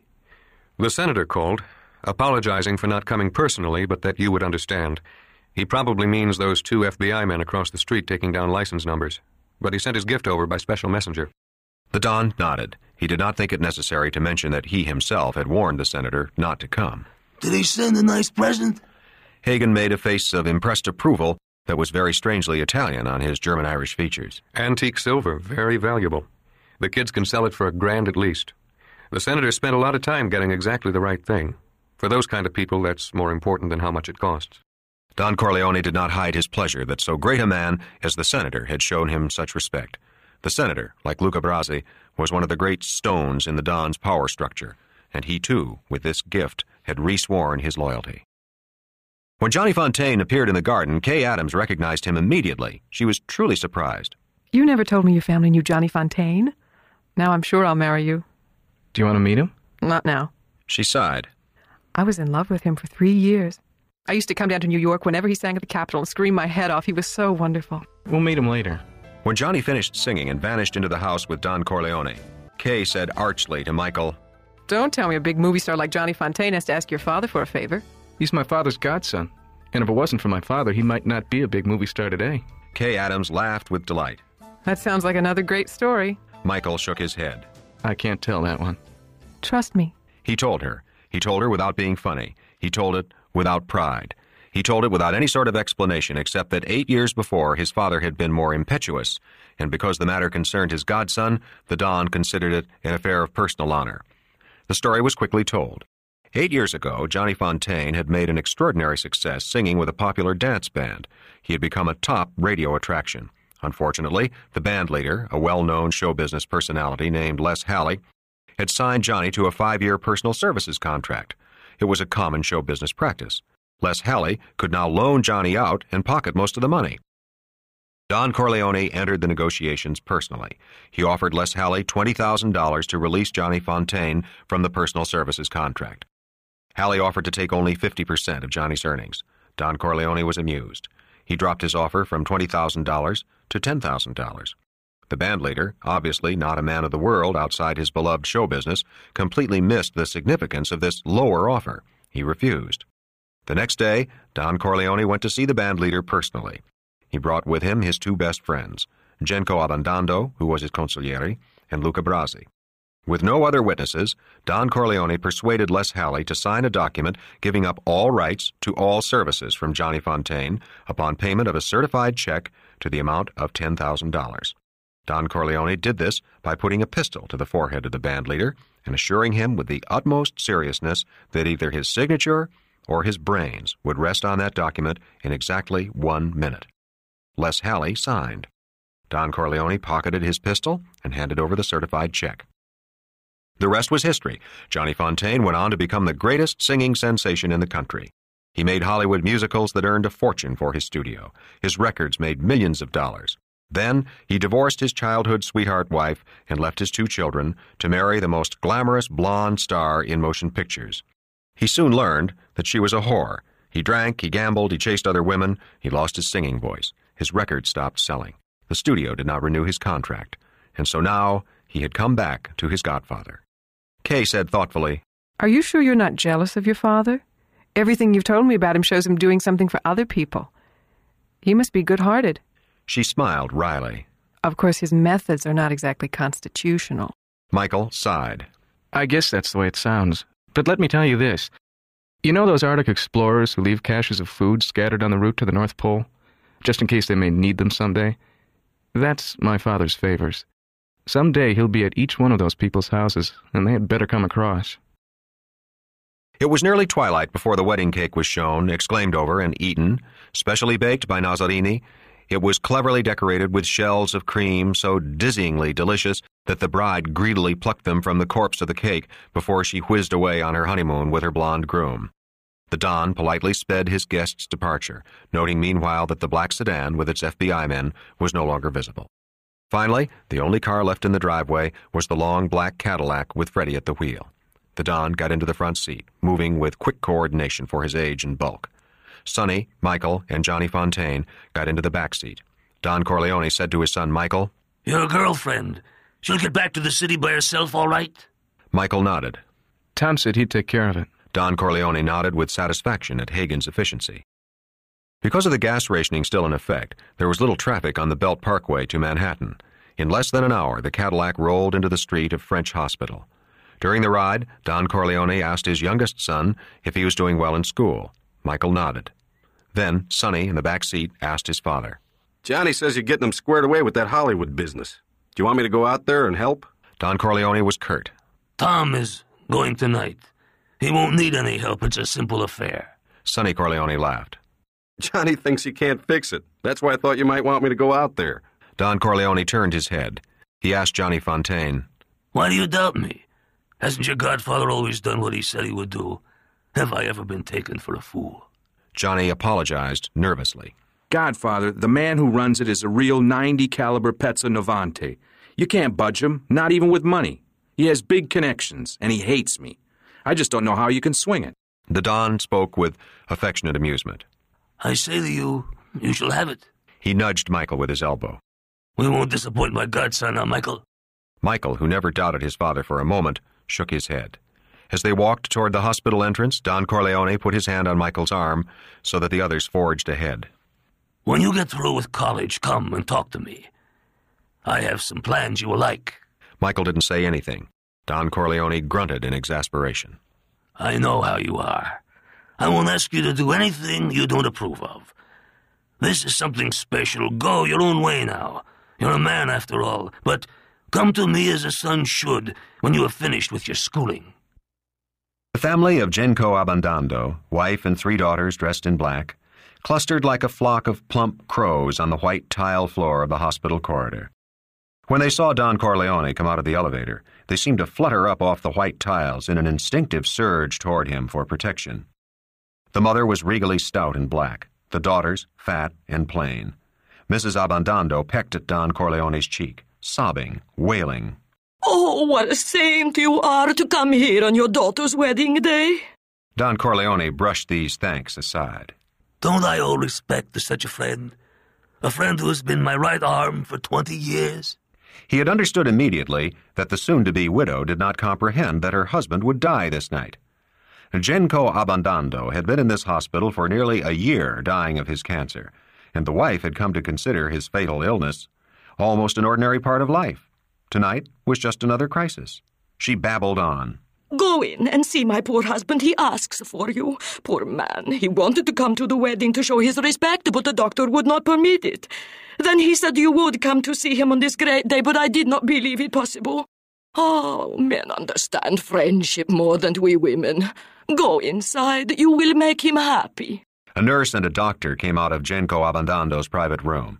The doctor was a young man, serious-faced, and with the air of one born to command. That is to say, the air of one who has been immensely rich all his life. One of the daughters asked timidly, Dr. Kennedy, can we go see him now? Dr. Kennedy looked over the large group with exasperation. Didn't these people realize that the man inside was dying and dying in torturous pain? It would be much better if everyone let him die in peace. I think just the immediate family, he said in his exquisitely polite voice. He was surprised when the wife and daughters turned to the short, heavy man, dressed in an awkwardly fitted tuxedo, as if to hear his decision. The heavy man spoke. There was just the slightest trace of an Italian accent in his voice. My dear doctor, is it true he is dying? Yes. Then there is nothing more for you to do. We will take up the burden. We will comfort him. We will close his eyes. We will bury him and weep at his funeral, and afterwards we will watch over his wife and daughters. At hearing things put so bluntly, forcing her to understand, Mrs. Abandando began to weep. Dr. Kennedy shrugged. It was impossible to explain to these peasants. At the same time, he recognized the crude justice in the man's remarks. His role was over. Still exquisitely polite, he said, Please wait for the nurse to let you in. She has a few necessary things to do with the patient. He walked away from them down the corridor, his white coat flapping. The nurse went back into the room, and they waited. Finally, she came out again, holding the door for them to enter. She whispered, He's delirious with the pain and fever. Try not to excite him. And you can stay only a few minutes, except for the wife.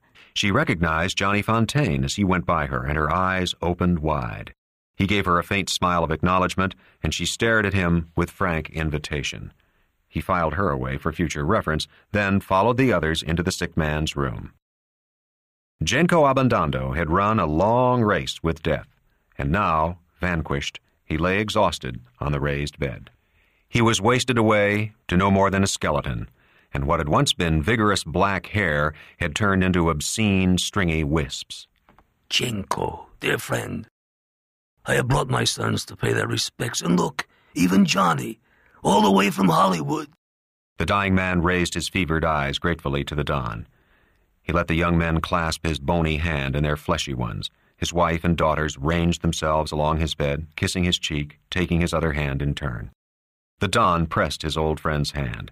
He said comfortingly, Hurry up and get better, and we'll take a trip back to Italy together to our old village. We'll play bocce in front of the wine shop, like our fathers before us. The dying man shook his head. He motioned the young men and his family away from the bedside. With the other bony claw, he hung fast to the Don. He tried to speak. The Don put his head down and then sat on the bedside chair. Genco Abandando was babbling about their childhood. Then his coal-black eyes became sly. He whispered. The Don bent closer. The others in the room were astonished to see tears running down Don Corleone's face as he shook his head. The quavering voice grew louder, filling the room. With a tortured, superhuman effort, Abandando lifted his head off his pillow, eyes unseeing, and pointed a skeletal forefinger at the Don. Godfather! Godfather! Save me from death, I beg of you. My flesh is burning off my bones, and I can feel the worms eating away my brain. Godfather, cure me. You have the power. Dry the tears of my poor wife. In Corleone, we played together as children. And now, will you let me die when I fear hell for my sins? The Don was silent. It is your daughter's wedding day. You cannot refuse me. The Don spoke quietly, gravely, to pierce through the blasphemous delirium. Old friend, I have no such powers. If I did, I would be more merciful than God, believe me. But don't fear death, and don't fear hell. I will have a mass said for your soul every night and every morning. Your wife and your children will pray for you. How can God punish you with so many pleas for mercy? The skeleton face took on a cunning expression that was obscene. It's been arranged, then. When the Don answered, his voice was cold, without comfort. You blaspheme. Resign yourself. Abandando fell back on the pillow. His eyes lost their wild gleam of hope. The nurse came back into the room and started shooing them out in a very matter-of-fact way. The Don got up, but Abandando put out his hand. Godfather, stay here with me and help me meet death. Perhaps if he sees you near me, he will be frightened and leave me in peace. Or perhaps you can say a word, pull a few strings. The dying man winked as if he were mocking the Don, now not really serious. Your brothers in blood, after all. Then, as if fearing the Don would be offended, he clutched at his hand. Stay with me. Let me hold your hand. We'll outwit that bastard as we outwitted others. Godfather, don't betray me. The Don motioned the other people out of the room. They left. He took the withered claw of Genco Abandando in his own two broad hands. Softly, reassuringly, he comforted his friend as they waited for death together. As if the Don could truly snatch the life of Genco Abandando back from that most foul and criminal traitor to man. The wedding day of Connie Corleone ended well for her. Carlo Rizzi performed his duties as a bridegroom with skill and vigor, spurred on by the contents of the bride's gift purse, which totaled up to over $20,000. The bride, however, gave up her virginity with a great deal more willingness than she gave up her purse. For the latter, he had to blacken one of her eyes. Lucy Mancini waited in her house for a call from Sonny Corleone, sure that he would ask her for a date. Finally, she called his house, and when she heard a woman's voice answer the phone, she hung up. She had no way of knowing that nearly everyone at the wedding had remarked the absence of her and Sonny for that fatal half hour, and the gossip was already spreading that Santino Corleone had found another victim, that he had done the job on his own sister's maid of honor. Amerigo Bonacera had a terrible nightmare. In his dreams, he saw Don Corleone in peaked cap, overalls, and heavy gloves, unloading bullet-riddled corpses in front of his funeral parlor and shouting, Remember, Amerigo, not a word to anyone, and bury them quickly. He groaned so loud and long in his sleep that his wife shook him awake. Oh, what a man you are to have a nightmare only after a wedding. Kay Adams was escorted to her New York City hotel by Paulie Gatto and Clemenza. The car was large, luxurious, and driven by Gatto. Clemenza sat in the back seat, and Kay was given the front seat next to the driver. She found both men wildly exotic. Their speech was movie Brooklynese, and they treated her with exaggerated courtliness. During the ride, she chatted casually with both men and was surprised when they spoke of Michael with unmistakable affection and respect. He had led her to believe that he was an alien in his father's world. Now, Clemenza was assuring her in his wheezing, guttural voice that the old man thought Mike was the best of his sons, the one who would surely inherit the family business. What business is that? Kay asked in the most natural way. Paulie Gatto gave her a quick glance as he turned the wheel. Behind her, Clemenza said in a surprised voice, Didn't Mike tell you? Mr. Corleone is the biggest importer of Italian olive oil in the States. Now that the war's over, the business could get real rich. He'll need a smart boy like Mike. At the hotel, Clemenza insisted on coming to the desk with her. When she protested, he said simply, The boss said to make sure you got home okay. I gotta do it. After she received her room key, he walked her to the elevator and waited until she got in. She waved to him, smiling, and was surprised at his genuine smile of pleasure in return. It was just as well she did not see him go back to the hotel clerk and ask what name she registered under. The hotel clerk looked at Clemenza coldly. Clemenza rolled the little green spitball he was holding in his hand across to the clerk, who picked it up and immediately said, Mr. and Mrs. Michael Corleone. Back in the car, Paulie Gatto said, Nice dame. Clemenza grunted. Mike is doing a job on her. Unless he thought they were really married. Pick me up early in the morning. Hagen got some deal for us that gotta be done right away. It was late Sunday night before Tom Hagen could kiss his wife goodbye and drive out to the airport. With his special #1 priority, a grateful gift from a Pentagon staff general officer, he had no trouble getting on a plane to Los Angeles. It had been a busy but satisfying day for Tom Hagen.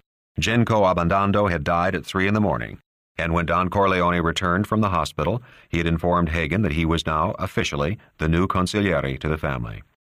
This meant that Hagen was sure to become a very rich man, to say nothing of power. The Don had broken a long-standing tradition. The consigliere was always a full-blooded Sicilian, and the fact that Hagen had been brought up as a member of the Don's family made no difference to that tradition. It was a question of blood. Only a Sicilian born to the ways of omertà, the law of silence, could be trusted in the key post of consigliere. Between the head of the family, Don Corleone, who dictated policy, and the operating level of men who actually carried out the orders of the Don, there were 3 layers or buffers. In that way, nothing could be traced to the top, unless the consigliere turned traitor. That Sunday morning, Don Corleone gave explicit instructions on what should be done to the 2 young men who had beaten the daughter of Amerigo Bonasera. But he had given those orders in private to Tom Hagen. Later in the day, Hagen had, also in private, without witnesses, instructed Clemenza. In turn, Clemenza had told Poligato to execute the commission. Poligato would now muster the necessary manpower and execute the orders. Poligato and his men would not know why this particular task was being carried out, or who had ordered it originally. Each link of the chain would have to turn traitor for the Don to be involved, and though it had never yet happened, there was always the possibility. The cure for that possibility also was known. Only one link in the chain had to disappear. The consigliere was also what his name implied. He was the counselor to the Don, his right-hand man, his auxiliary brain. He was also his closest companion and his closest friend. On important trips, he would drive the Don's car. At conferences, he would go out and get the Don refreshments, coffee and sandwiches, fresh cigars. He would know everything the Don knew, or nearly everything, all the cells of power. He was the one man in the world who could bring the Don crashing down to destruction.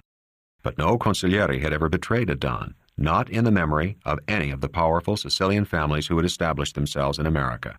There was no future in it, and every consigliere knew that if he kept the faith, he would become rich, wield power, and win respect. If misfortune came, his wife and children would be sheltered and cared for as if he were alive or free, if he kept the faith. In some matters, the consigliere had to act for his Don in a more open way, and yet not involve his principal. Hagen was flying to California on just such a matter. He realized that his career as consigliere would be seriously affected by the success or failure of this mission. By family business standards, whether Johnny Fontaine got his coveted part in the war movie or did not was a minor matter. Far more important was the meeting Hagen had set up with Virgil Sollozzo the following Friday.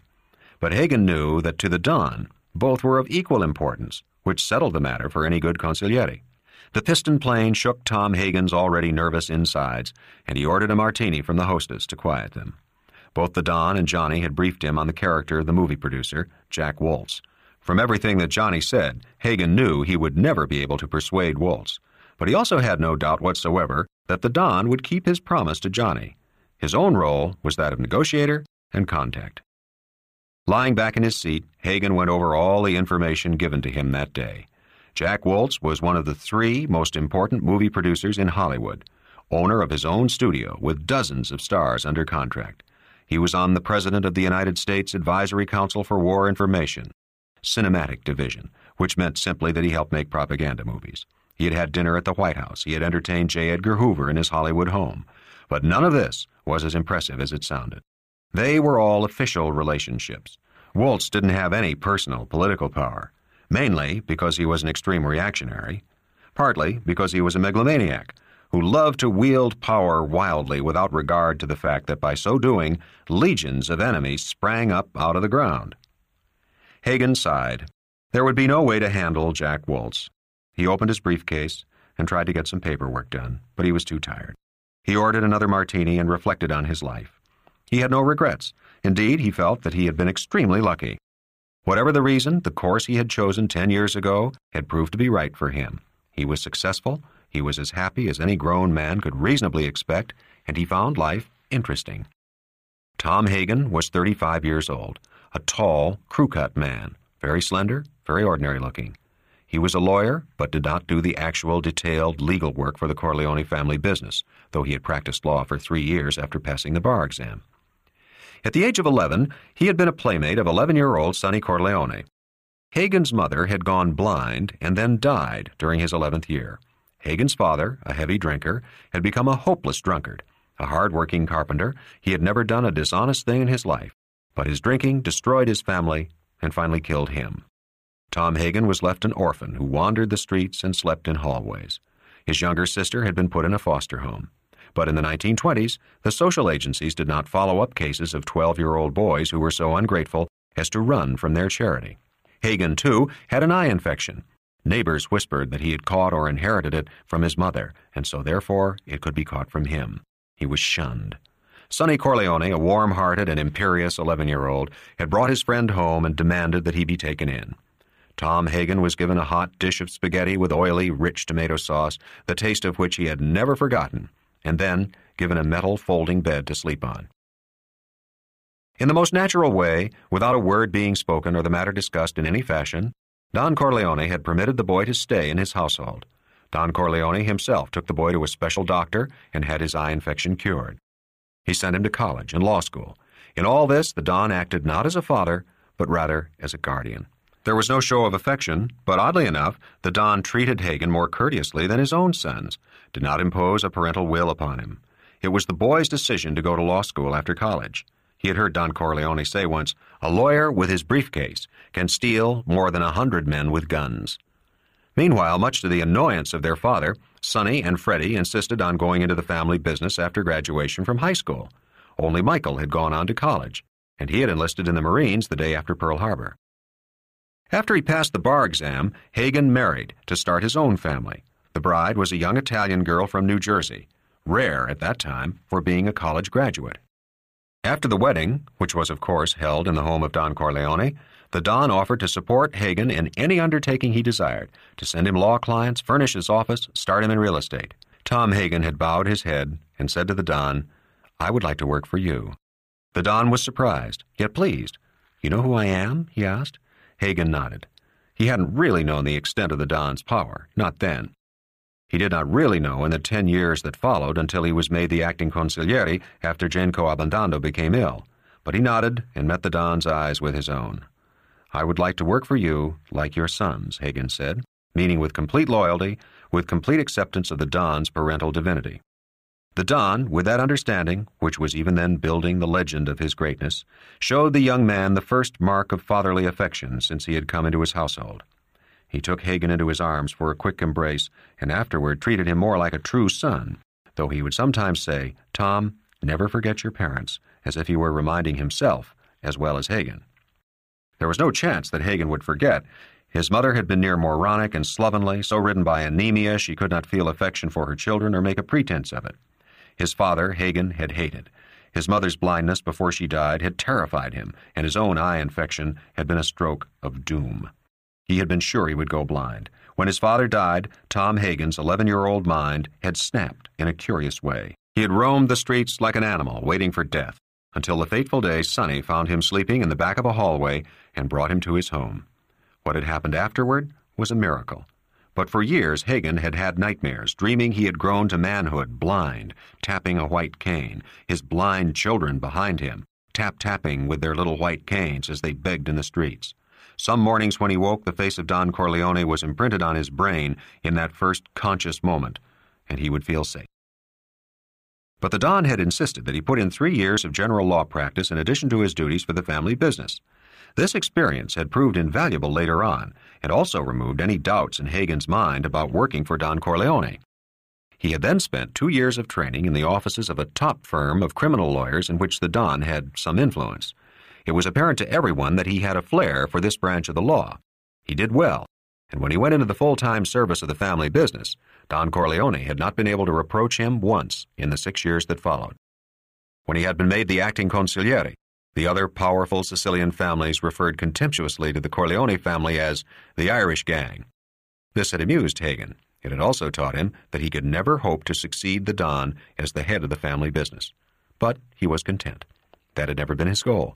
Such an ambition would have been a disrespect to his benefactor and his benefactor's blood family. It was still dark when the plane landed in Los Angeles. Hagen checked into his hotel, showered and shaved, and watched dawn come over the city. He ordered breakfast and newspapers to be sent up to his room and relaxed until it was time for his 10 a.m. appointment with Jack Waltz. The appointment had been surprisingly easy to make. The day before, Hagen had called the most powerful man in movie labor unions, a man named Billy Goff. Acting on instructions from Don Corleone, Hagen had told Goff to arrange an appointment on the next day for Hagen to call on Jack Waltz, that he should hint to Waltz that if Hagen was not made happy by the results of the interview, there could be a labor strike at the movie studio. An hour later, Hagen received a call from Goff. The appointment would be at 10 a.m. Waltz had gotten the message about the possible labor strike, but hadn't seemed too impressed, Goff said. He added, "If it really comes down to that, I gotta talk to the Don myself." "If it comes to that, he'll talk to you." By saying this, he avoided making any promises. He was not surprised that Goff was so agreeable to the Don's wishes. The family empire, technically, did not extend beyond the New York area, but Don Corleone had first become strong by helping labor leaders. Many of them still owed him debts of friendship. But the 10 a.m. appointment was a bad sign. It meant that he would be first on the appointment list, that he would not be invited to lunch. It meant that Waltz held him in small worth. Goff had not been threatening enough, probably, because Waltz had him on his graft payroll. And sometimes the Don's success in keeping himself out of the limelight worked to the disadvantage of the family business, in that his name did not mean anything to outside circles. His analysis proved correct. Waltz kept him waiting for a half hour past the appointed time. Hagen didn't mind. The reception room was very plush, very comfortable, and on a plum-colored couch opposite him sat the most beautiful child Hagen had ever seen. She was no more than 11 or 12, dressed in a very expensive but simple way as a grown woman. She had incredibly golden hair, huge, deep sea-blue eyes, and a fresh raspberry-red mouth. She was guarded by a woman, obviously her mother, who tried to stare Hagen down with a cold arrogance that made him want to punch her in the face. The angel child and the dragon mother, Hagen thought, returning the mother's cold stare. Finally, an exquisitely dressed but stout middle-aged woman came to lead him through a string of offices to the office apartment of the movie producer. Hagen was impressed by the beauty of the offices and the people working in them. He smiled. They were all shrewdies, trying to get their foot in the movie door by taking office jobs, and most of them would work in these offices for the rest of their lives, or until they accepted defeat and returned to their hometowns. Jack Waltz was a tall, powerfully built man with a heavy paunch almost concealed by his perfectly tailored suit. Hagen knew his history. At 10 years of age, Waltz had hustled empty beer kegs and pushcarts on the East Side. At 20, he helped his father sweat garment workers. At 30, he had left New York and moved west, invested in the Nickelodeon, and pioneered motion pictures. At 48, he had been the most powerful movie magnate in Hollywood, still rough-spoken, rapaciously amorous, a raging wolf ravaging helpless flocks of young starlets. At 50, he transformed himself. He took speech lessons, learned how to dress from an English valet, and how to behave socially from an English butler. When his first wife died, he married a world-famous and beautiful actress who didn't like acting. Now, at the age of 60, he collected old master paintings, was a member of the President's Advisory Committee, and had set up a multi-million-dollar foundation in his name to promote art in motion pictures. His daughter had married an English lord, his son an Italian princess. His latest passion, as reported dutifully by every movie columnist in America, was his own racing stables, on which he had spent $10 million in the past year. He had made headlines by purchasing the famed English racing horse Khartoum for the incredible price of $600,000, and then announcing that the undefeated racer would be retired and put to stud exclusively for the Waltz stables. He received Hagen courteously, his beautifully, evenly tanned, meticulously barbered face contorted with a grimace meant to be a smile. Despite all the money spent, despite the ministrations of the most knowledgeable technicians, his age showed. The flesh of his face looked as if it had been seamed together. But there was an enormous vitality in his movements, and he had what Don Corleone had, the air of a man who commanded absolutely the world in which he lived. Hagen came directly to the point, that he was an emissary from a friend of Johnny Fontaine, that this friend was a very powerful man who would pledge his gratitude and undying friendship to Mr. Waltz if Mr. Waltz would grant a small favor. The small favor would be the casting of Johnny Fontaine in the new war movie the studio planned to start next week. The seamed face was impassive, polite. Waltz asked, "What favors can your friend do me?" There was just a trace of condescension in his voice. Hagen ignored the condescension. You've got some labor trouble coming up. My friend can absolutely guarantee to make that trouble disappear. You have a top male star who makes a lot of money for your studio, but he just graduated from marijuana to heroin. My friend will guarantee that your male star won't be able to get any more heroin. And if some other little things come up over the years, a phone call to me can solve your problems. Jack Waltz listened to this as if he were hearing the boasting of a child. Then he said harshly, his voice deliberately all East Side. You trying to put muscle on me? Absolutely not. I've come to ask a service for a friend. I've tried to explain that you won't lose anything by it. Almost as if he willed it, Waltz made his face a mask of anger. The mouth curled, his heavy brows, dyed black, contracted to form a thick line over his glinting eyes. He leaned over the desk toward Hagen. All right, you smooth son of a bitch. Let me lay it on the line for you, and your boss, whoever he is. Johnny Fontaine never gets that movie. I don't care how many Guinea Mafia Goombas come out of the woodwork. He leaned back. A word of advice to you, my friend. J. Edgar Hoover, I assume you've heard of him. Waltz smiled sardonically. Is a personal friend of mine. If I let him know I'm being pressured, you guys will never know what hit you. Hagen listened patiently. He had expected better from a man of Waltz's stature.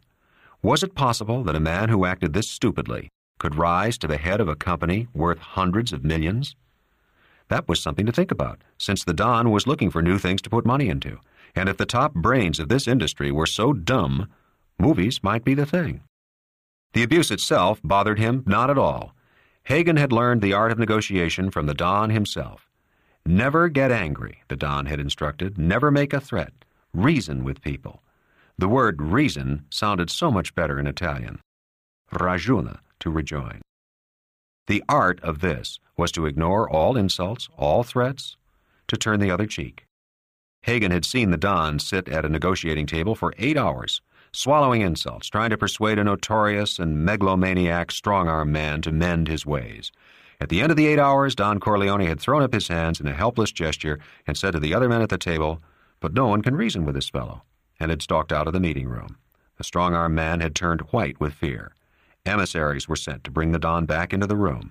An agreement was reached, but 2 months later, the strong-arm man was shot to death in his favorite barbershop. So Hagen started again, speaking in the most ordinary voice. Look at my card. I'm a lawyer. Would I stick my neck out? Have I uttered one threatening word? Let me just say that I am prepared to meet any condition you name to get Johnny Fontaine that movie. I think I've already offered a great deal for such a small favor. A favor that I understand it would be in your interest to grant. Johnny tells me that you admit he would be perfect for that part. And let me say that this favor would never be asked if that were not so. In fact, if you're worried about your investment, my client would finance the picture. But please, let me make myself absolutely clear. We understand your no is no. Nobody can force you or is trying to. We know about your friendship with Mr. Hoover, I may add, and my boss respects you for it. He respects that relationship very much. Waltz had been doodling with a huge red-feathered pen. At the mention of money, his interest was aroused, and he stopped doodling. This picture is budgeted at $5 million. Hagen whistled softly to show that he was impressed. Then he said very casually, My boss has a lot of friends who back his judgment. For the first time, Waltz seemed to take the whole thing seriously. He studied Hagen's card. I never heard of you. I know most of the big lawyers in New York. But just who the hell are you? I have one of those dignified corporate practices. I just handle this one account. He rose. I won't take up any more of your time. He held out his hand. Waltz shook it. Hagen took a few steps toward the door and turned to face Waltz again. I understand you have to deal with a lot of people who try to seem more important than they are. In my case, the reverse is true. Why don't you check me out with our mutual friend? If you reconsider, call me at my hotel. He paused.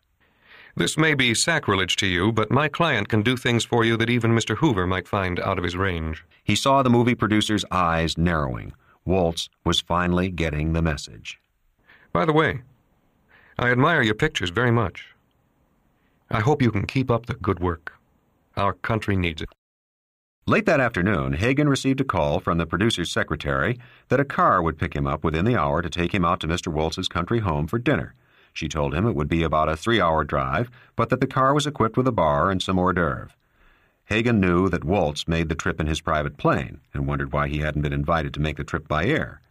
The secretary's voice was adding politely, Mr. Waltz suggested you bring an overnight bag, and he'll get you to the airport in the morning. I'll do that. That was another thing to wonder about. How did Waltz know he was taking the morning plane back to New York? He thought about it for a moment. The most likely explanation was that Waltz had set private detectives on his trail to get all possible information. Then Waltz certainly knew he represented the Don, which meant he knew something about the Don, which in turn meant he was now ready to take the whole matter seriously. Something might be done after all, Hagen thought, and maybe Waltz was smarter than he had appeared this morning. The home of Jack Waltz looked like an implausible movie set. There was a plantation-type mansion, huge grounds girdled by a rich black dirt bridle path, stables and pasture for a herd of horses. The hedges, flower beds, and grasses were as carefully manicured as a movie star's nails. Waltz greeted Hagen on a glass-panel, air-conditioned porch. The producer was informally dressed in blue silk shirt, open at the neck, mustard-colored slacks, soft leather sandals. Framed in all this color and rich fabric, his seamed, tough face was startling. He handed Hagen an outsized martini glass and took one for himself from the prepared tray. He seemed more friendly than he had been earlier in the day. He put his arm over Hagen's shoulder. We have a little time before dinner. Let's go look at my horses. As they walked toward the stables, he said, I checked you out, Tom. You should have told me your boss is Corleone. I thought you were just some third-rate hustler Johnny was running in to bluff me. And I don't bluff. Not that I want to make enemies. I never believed in that. But let's just enjoy ourselves now. We can talk business after dinner. Surprisingly, Waltz proved to be a truly considerate host. He explained his new methods, innovations that he hoped would make his stable the most successful in America. The stables were all fireproofed, sanitized to the highest degree, and guarded by a special security detail of private detectives. Finally, Waltz led him to a stall which had a huge bronze plaque attached to its outside wall. On the plaque was the name Khartoum. The horse inside the stall was, even to Hagen's inexperienced eyes, a beautiful animal. Khartoum's skin was jet black, except for a diamond-shaped white patch on his huge forehead. The great brown eyes glinted like golden apples. The black skin over the taut body was silk. Waltz said with childish pride, The greatest racehorse in the world. I bought him in England last year for 600 grand. I bet even the Russian Tsars never paid that much for a single horse. But I'm not going to race him. I'm going to put him to stud. I'm going to build the greatest racing stable this country has ever known. He stroked the horse's mane. Khartoum, Khartoum. There was real love in his voice, and the animal responded. Waltz said to Hagen, I'm a good horseman, you know. And the first time I ever rode, I was 50 years old. He laughed. Maybe one of my grandmothers in Russia got raped by a Cossack, and I got his blood. He tickled Khartoum's belly. Look at that cock on him. I should have such a cock. They went back to the mansion to have dinner. It was served by 3 waiters under the command of a butler. The table linen and ware were all gold thread and silver. But Hagen found the food mediocre. Waltz obviously lived alone, and just as obviously was not a man who cared about food. Hagen waited until they had both lit up huge Havana cigars before he asked Waltz, Does Johnny get it or not? I can't. I can't put Johnny into that picture even if I wanted to. The contracts are all signed for all the performers, and the cameras roll next week. There's no way I can swing it. Mr. Waltz, the big advantage of dealing with a man at the top is that such an excuse is not valid. You can do anything you want to do. He puffed on his cigar. Don't you believe my client can keep his promises? I believe that I'm going to have labor trouble. Goff called me up on that son of a bitch. And the way he talked to me, you'd never guess I pay him 100 grand a year under the table. And I believe you can get that fag He-Man star of mine off heroin. But I don't care about that. And I can finance my own pictures. Because I hate that bastard Fontaine. Tell your boss this is one favor I can't give. But that he should try me again on anything else. Anything at all. Hagen thought, you sneaky bastard, then why the hell did you bring me all the way out here? The producer had something on his mind. I don't think you understand the situation. Mr. Corleone is Johnny Fontaine's godfather. That is a very close, a very sacred religious relationship. Waltz bowed his head in respect at this reference to religion. Hagen went on. Italians have a little joke, that the world is so hard a man must have 2 fathers to look after him, and that's why they have godfathers. Since Johnny's father died, Mr. Corleone feels his responsibility even more deeply. As for trying you again, Mr. Corleone is much too sensitive. He never asks a second favor where he has been refused the first. Waltz shrugged. I'm sorry. The answer is still no. But since you're here, what will it cost me to have that labor trouble cleared up? In cash, right now. That solved one puzzle for Hagen. Why Waltz was putting in so much time on him when he had already decided not to give Johnny the part. And that could not be changed at this meeting. Waltz felt secure. He was not afraid of the power of Don Corleone. And certainly Waltz, with his national political connections, his acquaintanceship with the FBI chief, his huge personal fortune, and his absolute power in the film industry, could not feel threatened by Don Corleone. To any intelligent man, even to Hagen, it seemed that Waltz had correctly assessed his position. He was impregnable to the Don if he was willing to take the losses the labor struggle would cost. There was only one thing wrong with the whole equation. Don Corleone had promised his godson he would get the part, and Don Corleone had never, to Hagen's knowledge, broken his word in such matters. You are deliberately misunderstanding me. You are trying to make me an accomplice to extortion. Mr. Corleone promises only to speak in your favor on this labor trouble as a matter of friendship in return for your speaking in behalf of his client. A friendly exchange of influence, nothing more. But I can see you don't take me seriously. Personally, I think that is a mistake. Waltz, as if he had been waiting for such a moment, let himself get angry. I understood perfectly. That's the mafia style, isn't it? All olive oil and sweet talk, when what you're really doing is making threats. So let me lay it on the line. Johnny Fontaine will never get that part, and he's perfect for it. It would make him a great star, but he never will be. Because I hate that pinko punk, and I'm going to run him out of the movies. And I'll tell you why. He ruined one of my most valuable protégés. For 5 years, I had this girl under training, singing, dancing, acting lessons. I spent hundreds of thousands of dollars. I was going to make her a star. I'll be even more frank, just to show you that I'm not a hard-hearted man, that it wasn't all dollars and cents. That girl was beautiful, and she was the greatest piece of ass I've ever had. And I've had 'em all over the world. She could suck you out like a water pump. Then Johnny comes along with that olive oil voice and guinea charm, and she runs off. She threw it all away just to make me ridiculous. A man in my position, Mr. Hagen, can't afford to look ridiculous. I have to pay Johnny off. For the first time, Waltz succeeded in astounding Hagen. He found it inconceivable that a grown man of substance would let such trivialities affect his judgment in an affair of business, and one of such importance. In Hagen's world, the Corleone's world, the physical beauty, the sexual power of women carried not the slightest weight in worldly matters. It was a private affair, except, of course, in matters of marriage and family disgrace. Hagen decided to make one last try. You're absolutely right, Mr. Waltz. But are your grievances that major? I don't think you've understood how important this very small favor is to my client. Mr. Corleone held the infant Johnny in his arms when he was baptized. When Johnny's father died, Mr. Corleone assumed the duties of parenthood. Indeed, he is called Godfather by many, many people who wish to show their respect and gratitude for the help he has given them. Mr. Corleone never lets his friends down. Waltz stood up abruptly. I've listened to about enough. Thugs don't give me orders. I give them orders. If I pick up this phone, you'll spend the night in jail. And if that mafia goomba tries any rough stuff, he'll find out I'm not a band leader. Yeah, I heard that story, too. Listen, your Mr. Corleone will never know what hit him, even if I have to use my influence at the White House.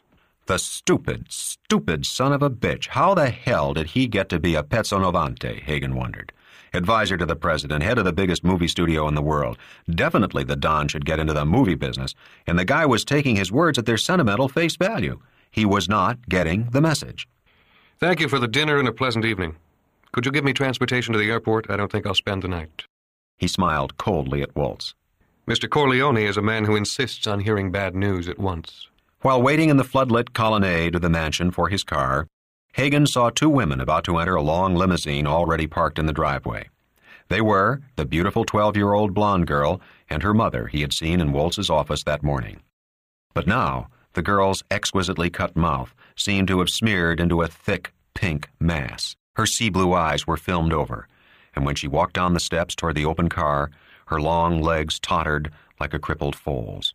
Her mother supported the child, helping her into the car hissing commands into her ear. The mother's head turned for a quick, furtive look at Hagen, and he saw in her eyes a burning, hawk-like triumph. Then she, too, disappeared into the limousine. So that was why he hadn't got the plane ride from Los Angeles, Hagen thought. The girl and her mother had made the trip with the movie producer. That had given Waltz enough time to relax before dinner and do the job on the little kid. And Johnny wanted to live in this world? Good luck to him, and good luck to Waltz. Paulie Gatto hated quickie jobs, especially when they involved violence. He liked to plan things ahead. And something like tonight, even though it was punk stuff, could turn into serious business if somebody made a mistake. Now, sipping his beer, he glanced around, checking how the two young punks were making out with the two little tramps at the bar. Paulie Gatto knew everything there was to know about those two punks. Their names were Jerry Wagner and Kevin Moonen. They were both about 20 years old, good-looking, brown-haired, tall, well-built. Both were due to go back to college out of town in 2 weeks. Both had fathers with political influence, and this, with their college student classification, had so far kept them out of the draft. They were both also under suspended sentences for assaulting the daughter of Amerigo Bonacera. The lousy bastards, Paulie Gatto thought, draft-dodging, violating their probation by drinking in a bar after midnight, chasing floozies, young punks. Paulie Gatto had been deferred from the draft himself because his doctor had furnished the draft board with documents showing that this patient, male, white, age 26, unmarried, had received electrical shock treatments for a mental condition. All false, of course, but Paulie Gatto felt that he had earned his draft exemption. It had been arranged by Clemenza after Gatto had made his bones in the family business. It was Clemenza who had told him that this job must be rushed through before the boys went to college. Why the hell did it have to be done in New York, Gatto wondered. Clemenza was always giving extra orders instead of just giving out the job. Now, if those two little tramps walked out with the punks, it would be another night wasted. He could hear one of the girls laughing and saying, "Are you crazy, Jerry? I'm not going any car with you. I don't want to wind up in the hospital like that other poor girl." Her voice was spitefully rich with satisfaction. That was enough for Gatto. He finished up his beer and walked out into the dark street. Perfect. It was after midnight. There was only one other bar that showed light. The rest of the stores were closed. The precinct patrol car had been taken care of by Clemenza. They wouldn't be around that way until they got a radio call, and then they'd come slow. He leaned against the four-door Chevy sedan. In the back seat, two men were sitting, almost invisible, although they were very big men. Paulie said, "Take them when they come out." He still thought it had all been set up too fast.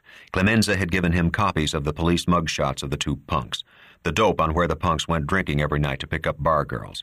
Paulie had recruited two of the strong arms in the family and fingered the punks for them. He'd also given them their instructions. No blows on the top or the back of the head. There was to be no accidental fatality. Other than that, they could go as far as they liked. He had given them only one warning. If those punks get out of the hospital in less than a month, you guys go back to driving trucks. The two big men were getting out of the car. They were both ex-boxers who had never made it past the small clubs and had been fixed up by Sonny Corleone with a little loan shark action so that they could make a decent living. They were, naturally, anxious to show their gratitude. When Jerry Wagner and Kevin Moonen came out of the bar, they were perfect setups. The bar girls' taunts had left their adolescent vanity prickly. Paulie Gatto, leaning against the fender of his car, called out to them with a teasing laugh, "Hey, Casanova, those broads really brushed you off." The two young men turned on him with delight. Paulie Gatto looked like a perfect outlet for their humiliation. Ferret-faced, short, slightly built, and a wise guy in the bargain.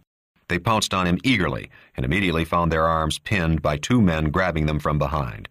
At the same moment, Paulie Gatto had slipped onto his right hand a specially made set of brass knuckles studded with 1/16-inch iron spikes. His timing was good. He worked out in the gym 3 times a week. He smashed the punk named Wagner right on the nose. The man holding Wagner lifted him up off the ground, and Paulie swung his arm, uppercutting into the perfectly positioned groin. Wagner went limp, and the big man dropped him. This had taken no more than 6 seconds. Now, both of them turned their attention to Kevin Moonen, who was trying to shout. The man holding him from behind did so easily with one huge muscled arm. The other hand he put around Moonen's throat to cut off any sound. Paulie Gatto jumped into the car and started the motor. The two big men were beating Moonen to jelly. They did so with frightening deliberation, as if they had all the time in the world. They did not throw punches in flurries, but in timed, slow-motion sequences that carried the full weight of their massive bodies. Each blow landed with a splat of flesh splitting open. Gatto got a glimpse of Moonen's face. It was unrecognizable. The two men left Moonen lying on the sidewalk and turned their attention to Wagner. Wagner was trying to get to his feet, and he started to scream for help. Someone came out of the bar, and the two men had to work faster now. They clubbed Wagner to his knees. One of the men took his arm and twisted it, then kicked him in the spine. There was a cracking sound, and Wagner's screams of agony brought windows open all along the street. The two men worked very quickly. One of them held Wagner up by using his two hands around Wagner's head like a vice. The other man smashed his huge fist into the fixed target. There were more people coming out of the bar, but none tried to interfere. Paulie Gatto yelled, "Come on, enough!" The two big men jumped into the car, and Paulie gunned it away. Somebody would describe the car and read the license plates, but it didn't matter. It was a stolen California plate, and there were 100,000 black Chevy sedans in New York City. Chapter 2. Tom Hagen went to his law office in the city on Thursday morning. He planned to catch up on his paperwork so as to have everything cleared away for the meeting with Virgil Sollozzo on Friday. A meeting of such importance that he had asked the Don for a full evening of talk to prepare for the proposition they knew Sollozzo would offer the family business. Hagen wanted to have all little details cleared away so that he could go to that preparatory meeting with an unencumbered mind. The Don had not seemed surprised when Hagen returned from California late Tuesday evening and told him the results of the negotiations with Waltz. He had made Hagen go over every detail and grimaced with distaste when Hagen told about the beautiful little girl and her mother. He had murmured infamita, his strongest disapproval. He had asked Hagen one final question. Does this man have real balls? Hagen considered exactly what the Don meant by this question. Over the years, he had learned that the Don's values were so different from those of most people that his words also could have a different meaning. Did Waltz have character? Did he have a strong will? He most certainly did, but that was not what the Don was asking. Did the movie producer have the courage not to be bluffed? Did he have the willingness to suffer heavy financial loss delay on his movies would mean? The scandal of his big star exposed as a user of heroin? Again, the answer was yes. But again, this was not what the Don meant. Finally, Hagen translated the question properly in his mind. Did Jack Waltz have the balls to risk everything, to run the chance of losing all on a matter of principle, on a matter of honor, for revenge? Hagen smiled. He did it rarely, but now he could not resist jesting with the Don. You're asking if he is a Sicilian? The Don nodded his head pleasantly, acknowledging the flattering witticism and its truth. No. That had been all. The Don had pondered the question until the next day. On Wednesday afternoon, he had called Hagen to his home and given him his instructions. The instructions had consumed the rest of Hagen's working day and left him dazed with admiration. There was no question in his mind that the Don had solved the problem, that Waltz would call him this morning with the news that Johnny Fontane had the starring part in his new war movie. At that moment, the phone did ring, but it was Amerigo Bonacera. The undertaker's voice was trembling with gratitude. He wanted Hagen to convey to the Don his undying friendship. The Don had only to call on him. He, Amerigo Bonacera, would lay down his life for the blessed Godfather. Hagen assured him that the Don would be told. The Daily News had carried a middle-page spread of Jerry Wagner and Kevin Moonen lying in the street. The photos were expertly gruesome. They seemed to be pulps of human beings. Miraculously, said the News, they were both still alive, though they would both be in the hospital for months and would require plastic surgery. Hagen made a note to tell Clemenza that something should be done for Paulie Gatto. He seemed to know his job. Hagen worked quickly and efficiently for the next 3 hours, consolidating earning reports from the Don's real estate company, his olive oil importing business, and his construction firm. None of them were doing well, but with the war over, they should all become rich producers. He had almost forgotten the Johnny Fontane problem when his secretary told him California was calling. He felt a little thrill of anticipation as he picked up the phone. Hagen here. The voice that came over the phone was unrecognizable with hate and passion. You fucking bastard! I'll have you all in jail for 100 years. I'll spend every penny I have to get you. I'll get that Johnny Fontane's balls cut off, you hear me? You guinea fuck! I'm German-Irish. There was a long pause, and then a click of the phone being hung up. Hagen smiled. Not once had Waltz uttered a threat against Don Corleone himself. Genius had its rewards. Jack Waltz always slept alone. He had a bed big enough for 10 people and a bedroom large enough for a movie ballroom scene, but he had slept alone since the death of his first wife 10 years before. This did not mean he no longer used women. He was physically a vigorous man, despite his age. But he could be aroused now only by very young girls, and had learned that a few hours in the evening were all the youth of his body and his patience could tolerate. On this Thursday morning, for some reason, he awoke early. The light of dawn made his huge bedroom as misty as a foggy meadowland. Far down at the foot of his bed was a familiar shape, and Waltz struggled up on his elbows to get a clearer look. It had the shape of a horse's head. Still groggy, Waltz reached and flicked on the night table lamp. The shock of what he saw made him physically ill. It seemed as if a great sledgehammer had struck him on the chest. His heartbeat jumped erratically, and he became nauseous. His vomit spluttered on the thick flare rug. Severed from its body, the black, silky head of the great horse Khartoum was stuck fast in a thick cake of blood. White, reedy tendons showed. Froth covered the muzzle, and those apple-sized eyes that had glinted like gold were mottled the color of rotting fruit with dead, hemorrhaged blood. Waltz was struck by a purely animal terror, and out of that terror he screamed for his servants, and out of that terror he called Hagen to make his uncontrolled threats. His maniacal raving alarmed the butler, who called Waltz's personal physician and his second-in-command at the studio, but Waltz regained his senses before they arrived. He had been profoundly shocked. What kind of man could destroy an animal worth $600,000? Without a word of warning, without any negotiation to have the act, its order, countermanded. The ruthlessness, the sheer disregard for any values, implied a man who considered himself completely his own law, even his own God, and a man who backed up this kind of will with the power and cunning that held his own stable security force of no account. For by this time, Waltz had learned that the horse's body had obviously been heavily drugged before someone leisurely hacked the huge triangular head off with an axe. The men on night duty claimed that they had heard nothing. To Waltz, this seemed impossible. They could be made to talk. They had been bought off, and they could be made to tell who had done the buying. Waltz was not a stupid man. He was merely a supremely egotistical one. He had mistaken the power he wielded in his world to be more potent than the power of Don Corleone. He had merely needed some proof that this was not true.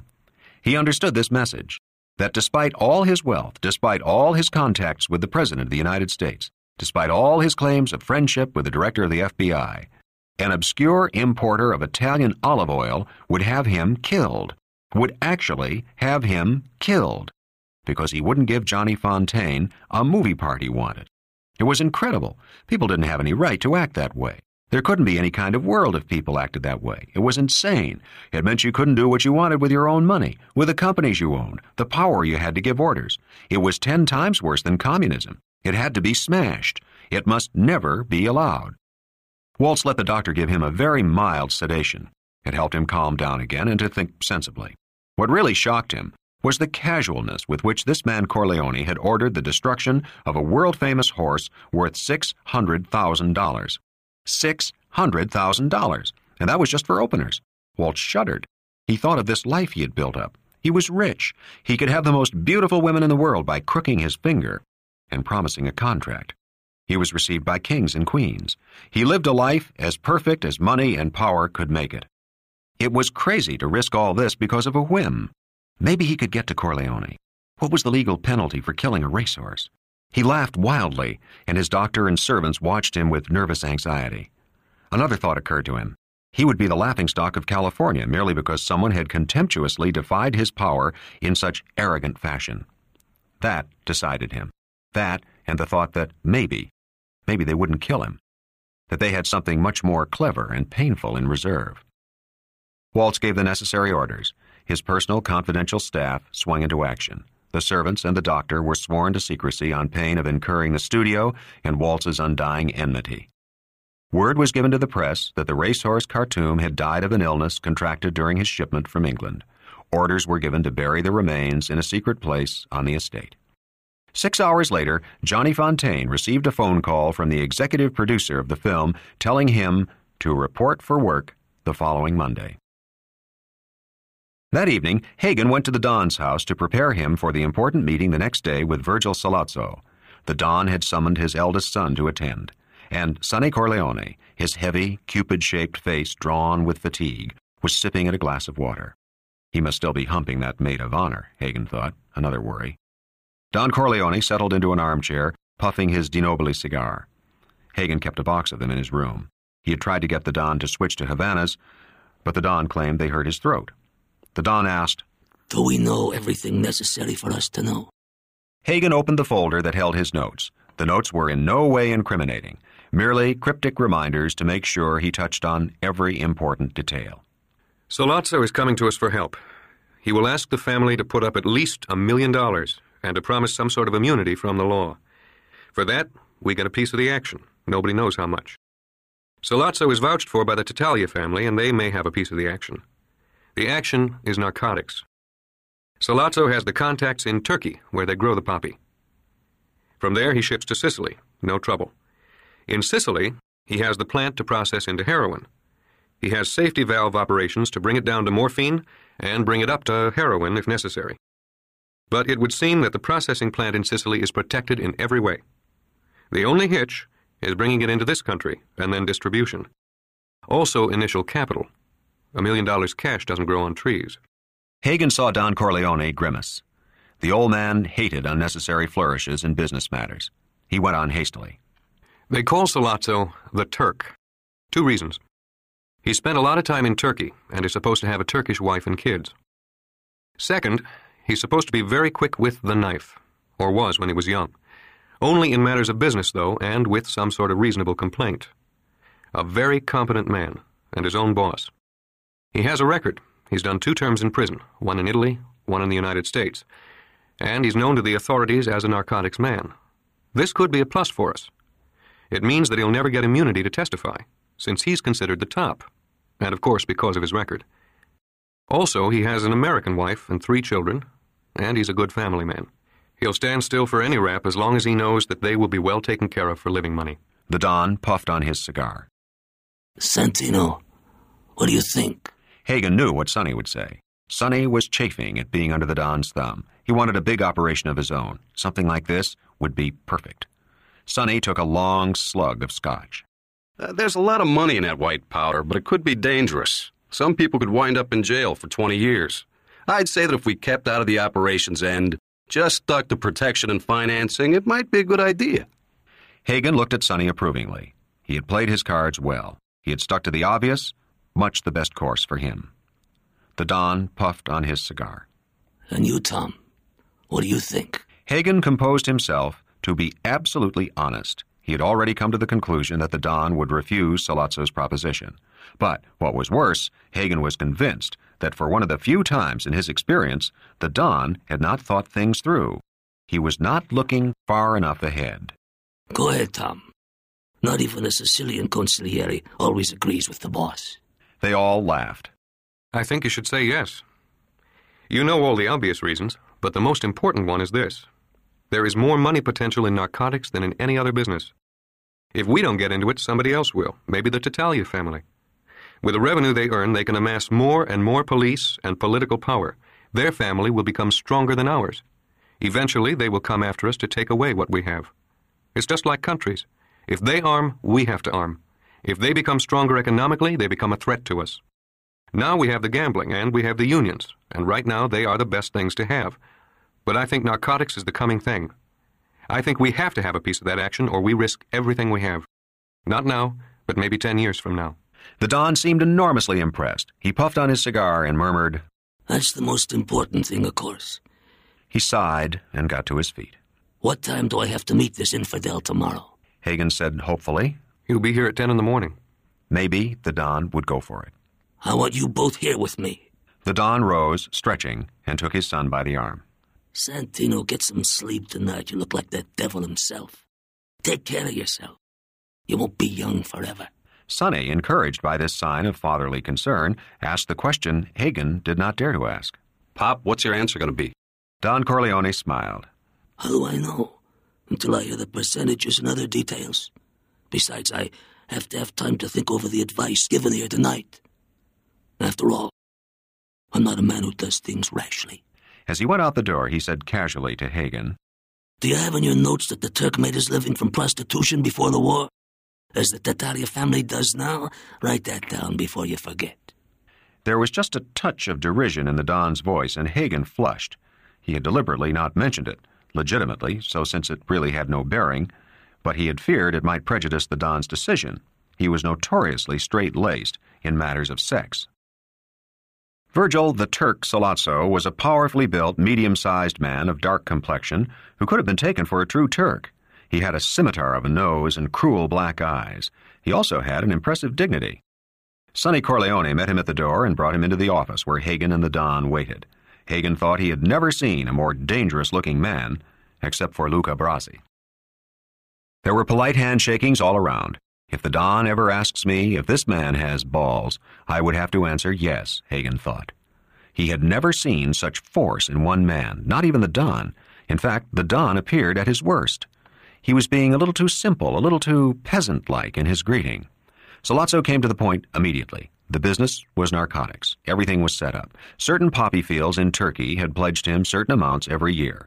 He had a protected plant in France to convert into morphine.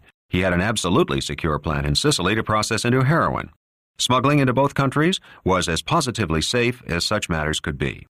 Entry into the United States would entail about 5% losses, since the FBI itself was incorruptible, as they both knew. But the profits would be enormous, the risk non-existent.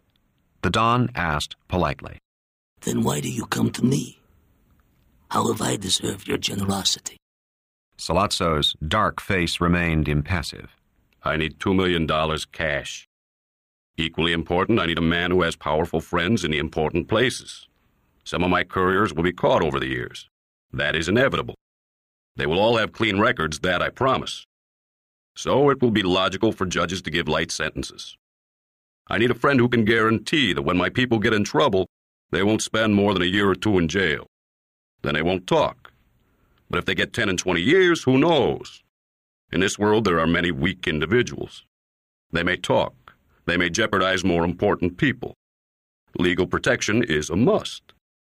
I hear, Don Corleone, that you have as many judges in your pocket as a bootblack has pieces of silver.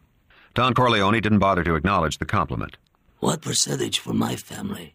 Sollozzo's eyes gleamed. 50%. He paused and then said in a voice that was almost a caress, In the first year, your share would be $3 or $4 million. Then it would go up. And what is the percentage of the Tataria family? For the first time, Sollozzo seemed to be nervous. They will receive something from my share. I need some help in the operations. So, I receive 50% merely for finance and legal protection, huh? I have no worries about operations, is that what you tell me? Sollozzo nodded. If you think $2 million in cash is merely finance, I congratulate you, Don Corleone. I consented to see you out of my respect for the Tatarias, and because I've heard you are a serious man to be treated also with respect. I must say no to you, but I must give you my reasons. The profits in your business are huge, but so are the risks. Your operation, if I were part of it, could damage my other interests. It's true I have many, many friends in politics, but they would not be so friendly if my business were narcotics instead of gambling. They think gambling is something like liquor, a harmless vice. And they think narcotics a dirty business. No, don't protest. I'm telling you their thoughts, not mine. How a man makes his living is not my concern. And what I am telling you is that this business of yours is too risky. All the members of my family have lived well the last 10 years, without danger, without harm. I can't endanger them or their livelihoods out of greed. The only sign of Sollozzo's disappointment was a quick flickering of his eyes around the room, as if he hoped Hagen or Sonny would speak in his support. Then he said, Are you worried about security for your $2 million? The Don smiled coldly. No. Sollozzo tried again. The Tattaglia family will guarantee your investment also. It was then that Sonny Corleone made an unforgivable error in judgment and procedure. He said eagerly, The Tattaglia family guarantees the return of our investment without any percentage from us? Hagen was horrified at this break. He saw the Don turn cold, malevolent eyes on his eldest son, who froze in uncomprehending dismay. Sollozzo's eyes flickered again, but this time with satisfaction. He had discovered a chink in the Don's fortress. When the Don spoke, his voice held a dismissal. Young people are greedy, and today they have no manners. They interrupt their elders, they meddle. But I have a sentimental weakness for my children, and I have spoiled them, as you see. Senor Sollozzo, my no is final. Let me say that I myself wish you good fortune in your business. It has no conflict with my own. I'm sorry that I had to disappoint you. Sollozzo bowed, shook the Don's hand, and let Hagen take him to his car outside. There was no expression on his face when he said goodbye to Hagen. Back in the room, Don Corleone asked Hagen, "What did you think of that man?" "He's a Sicilian." The Don nodded his head thoughtfully. Then he turned to his son. "Santino, never let anyone outside the family know what you are thinking. Never let them know what you have under your fingernails. I think your brain is going soft from all that comedy you play with that young girl.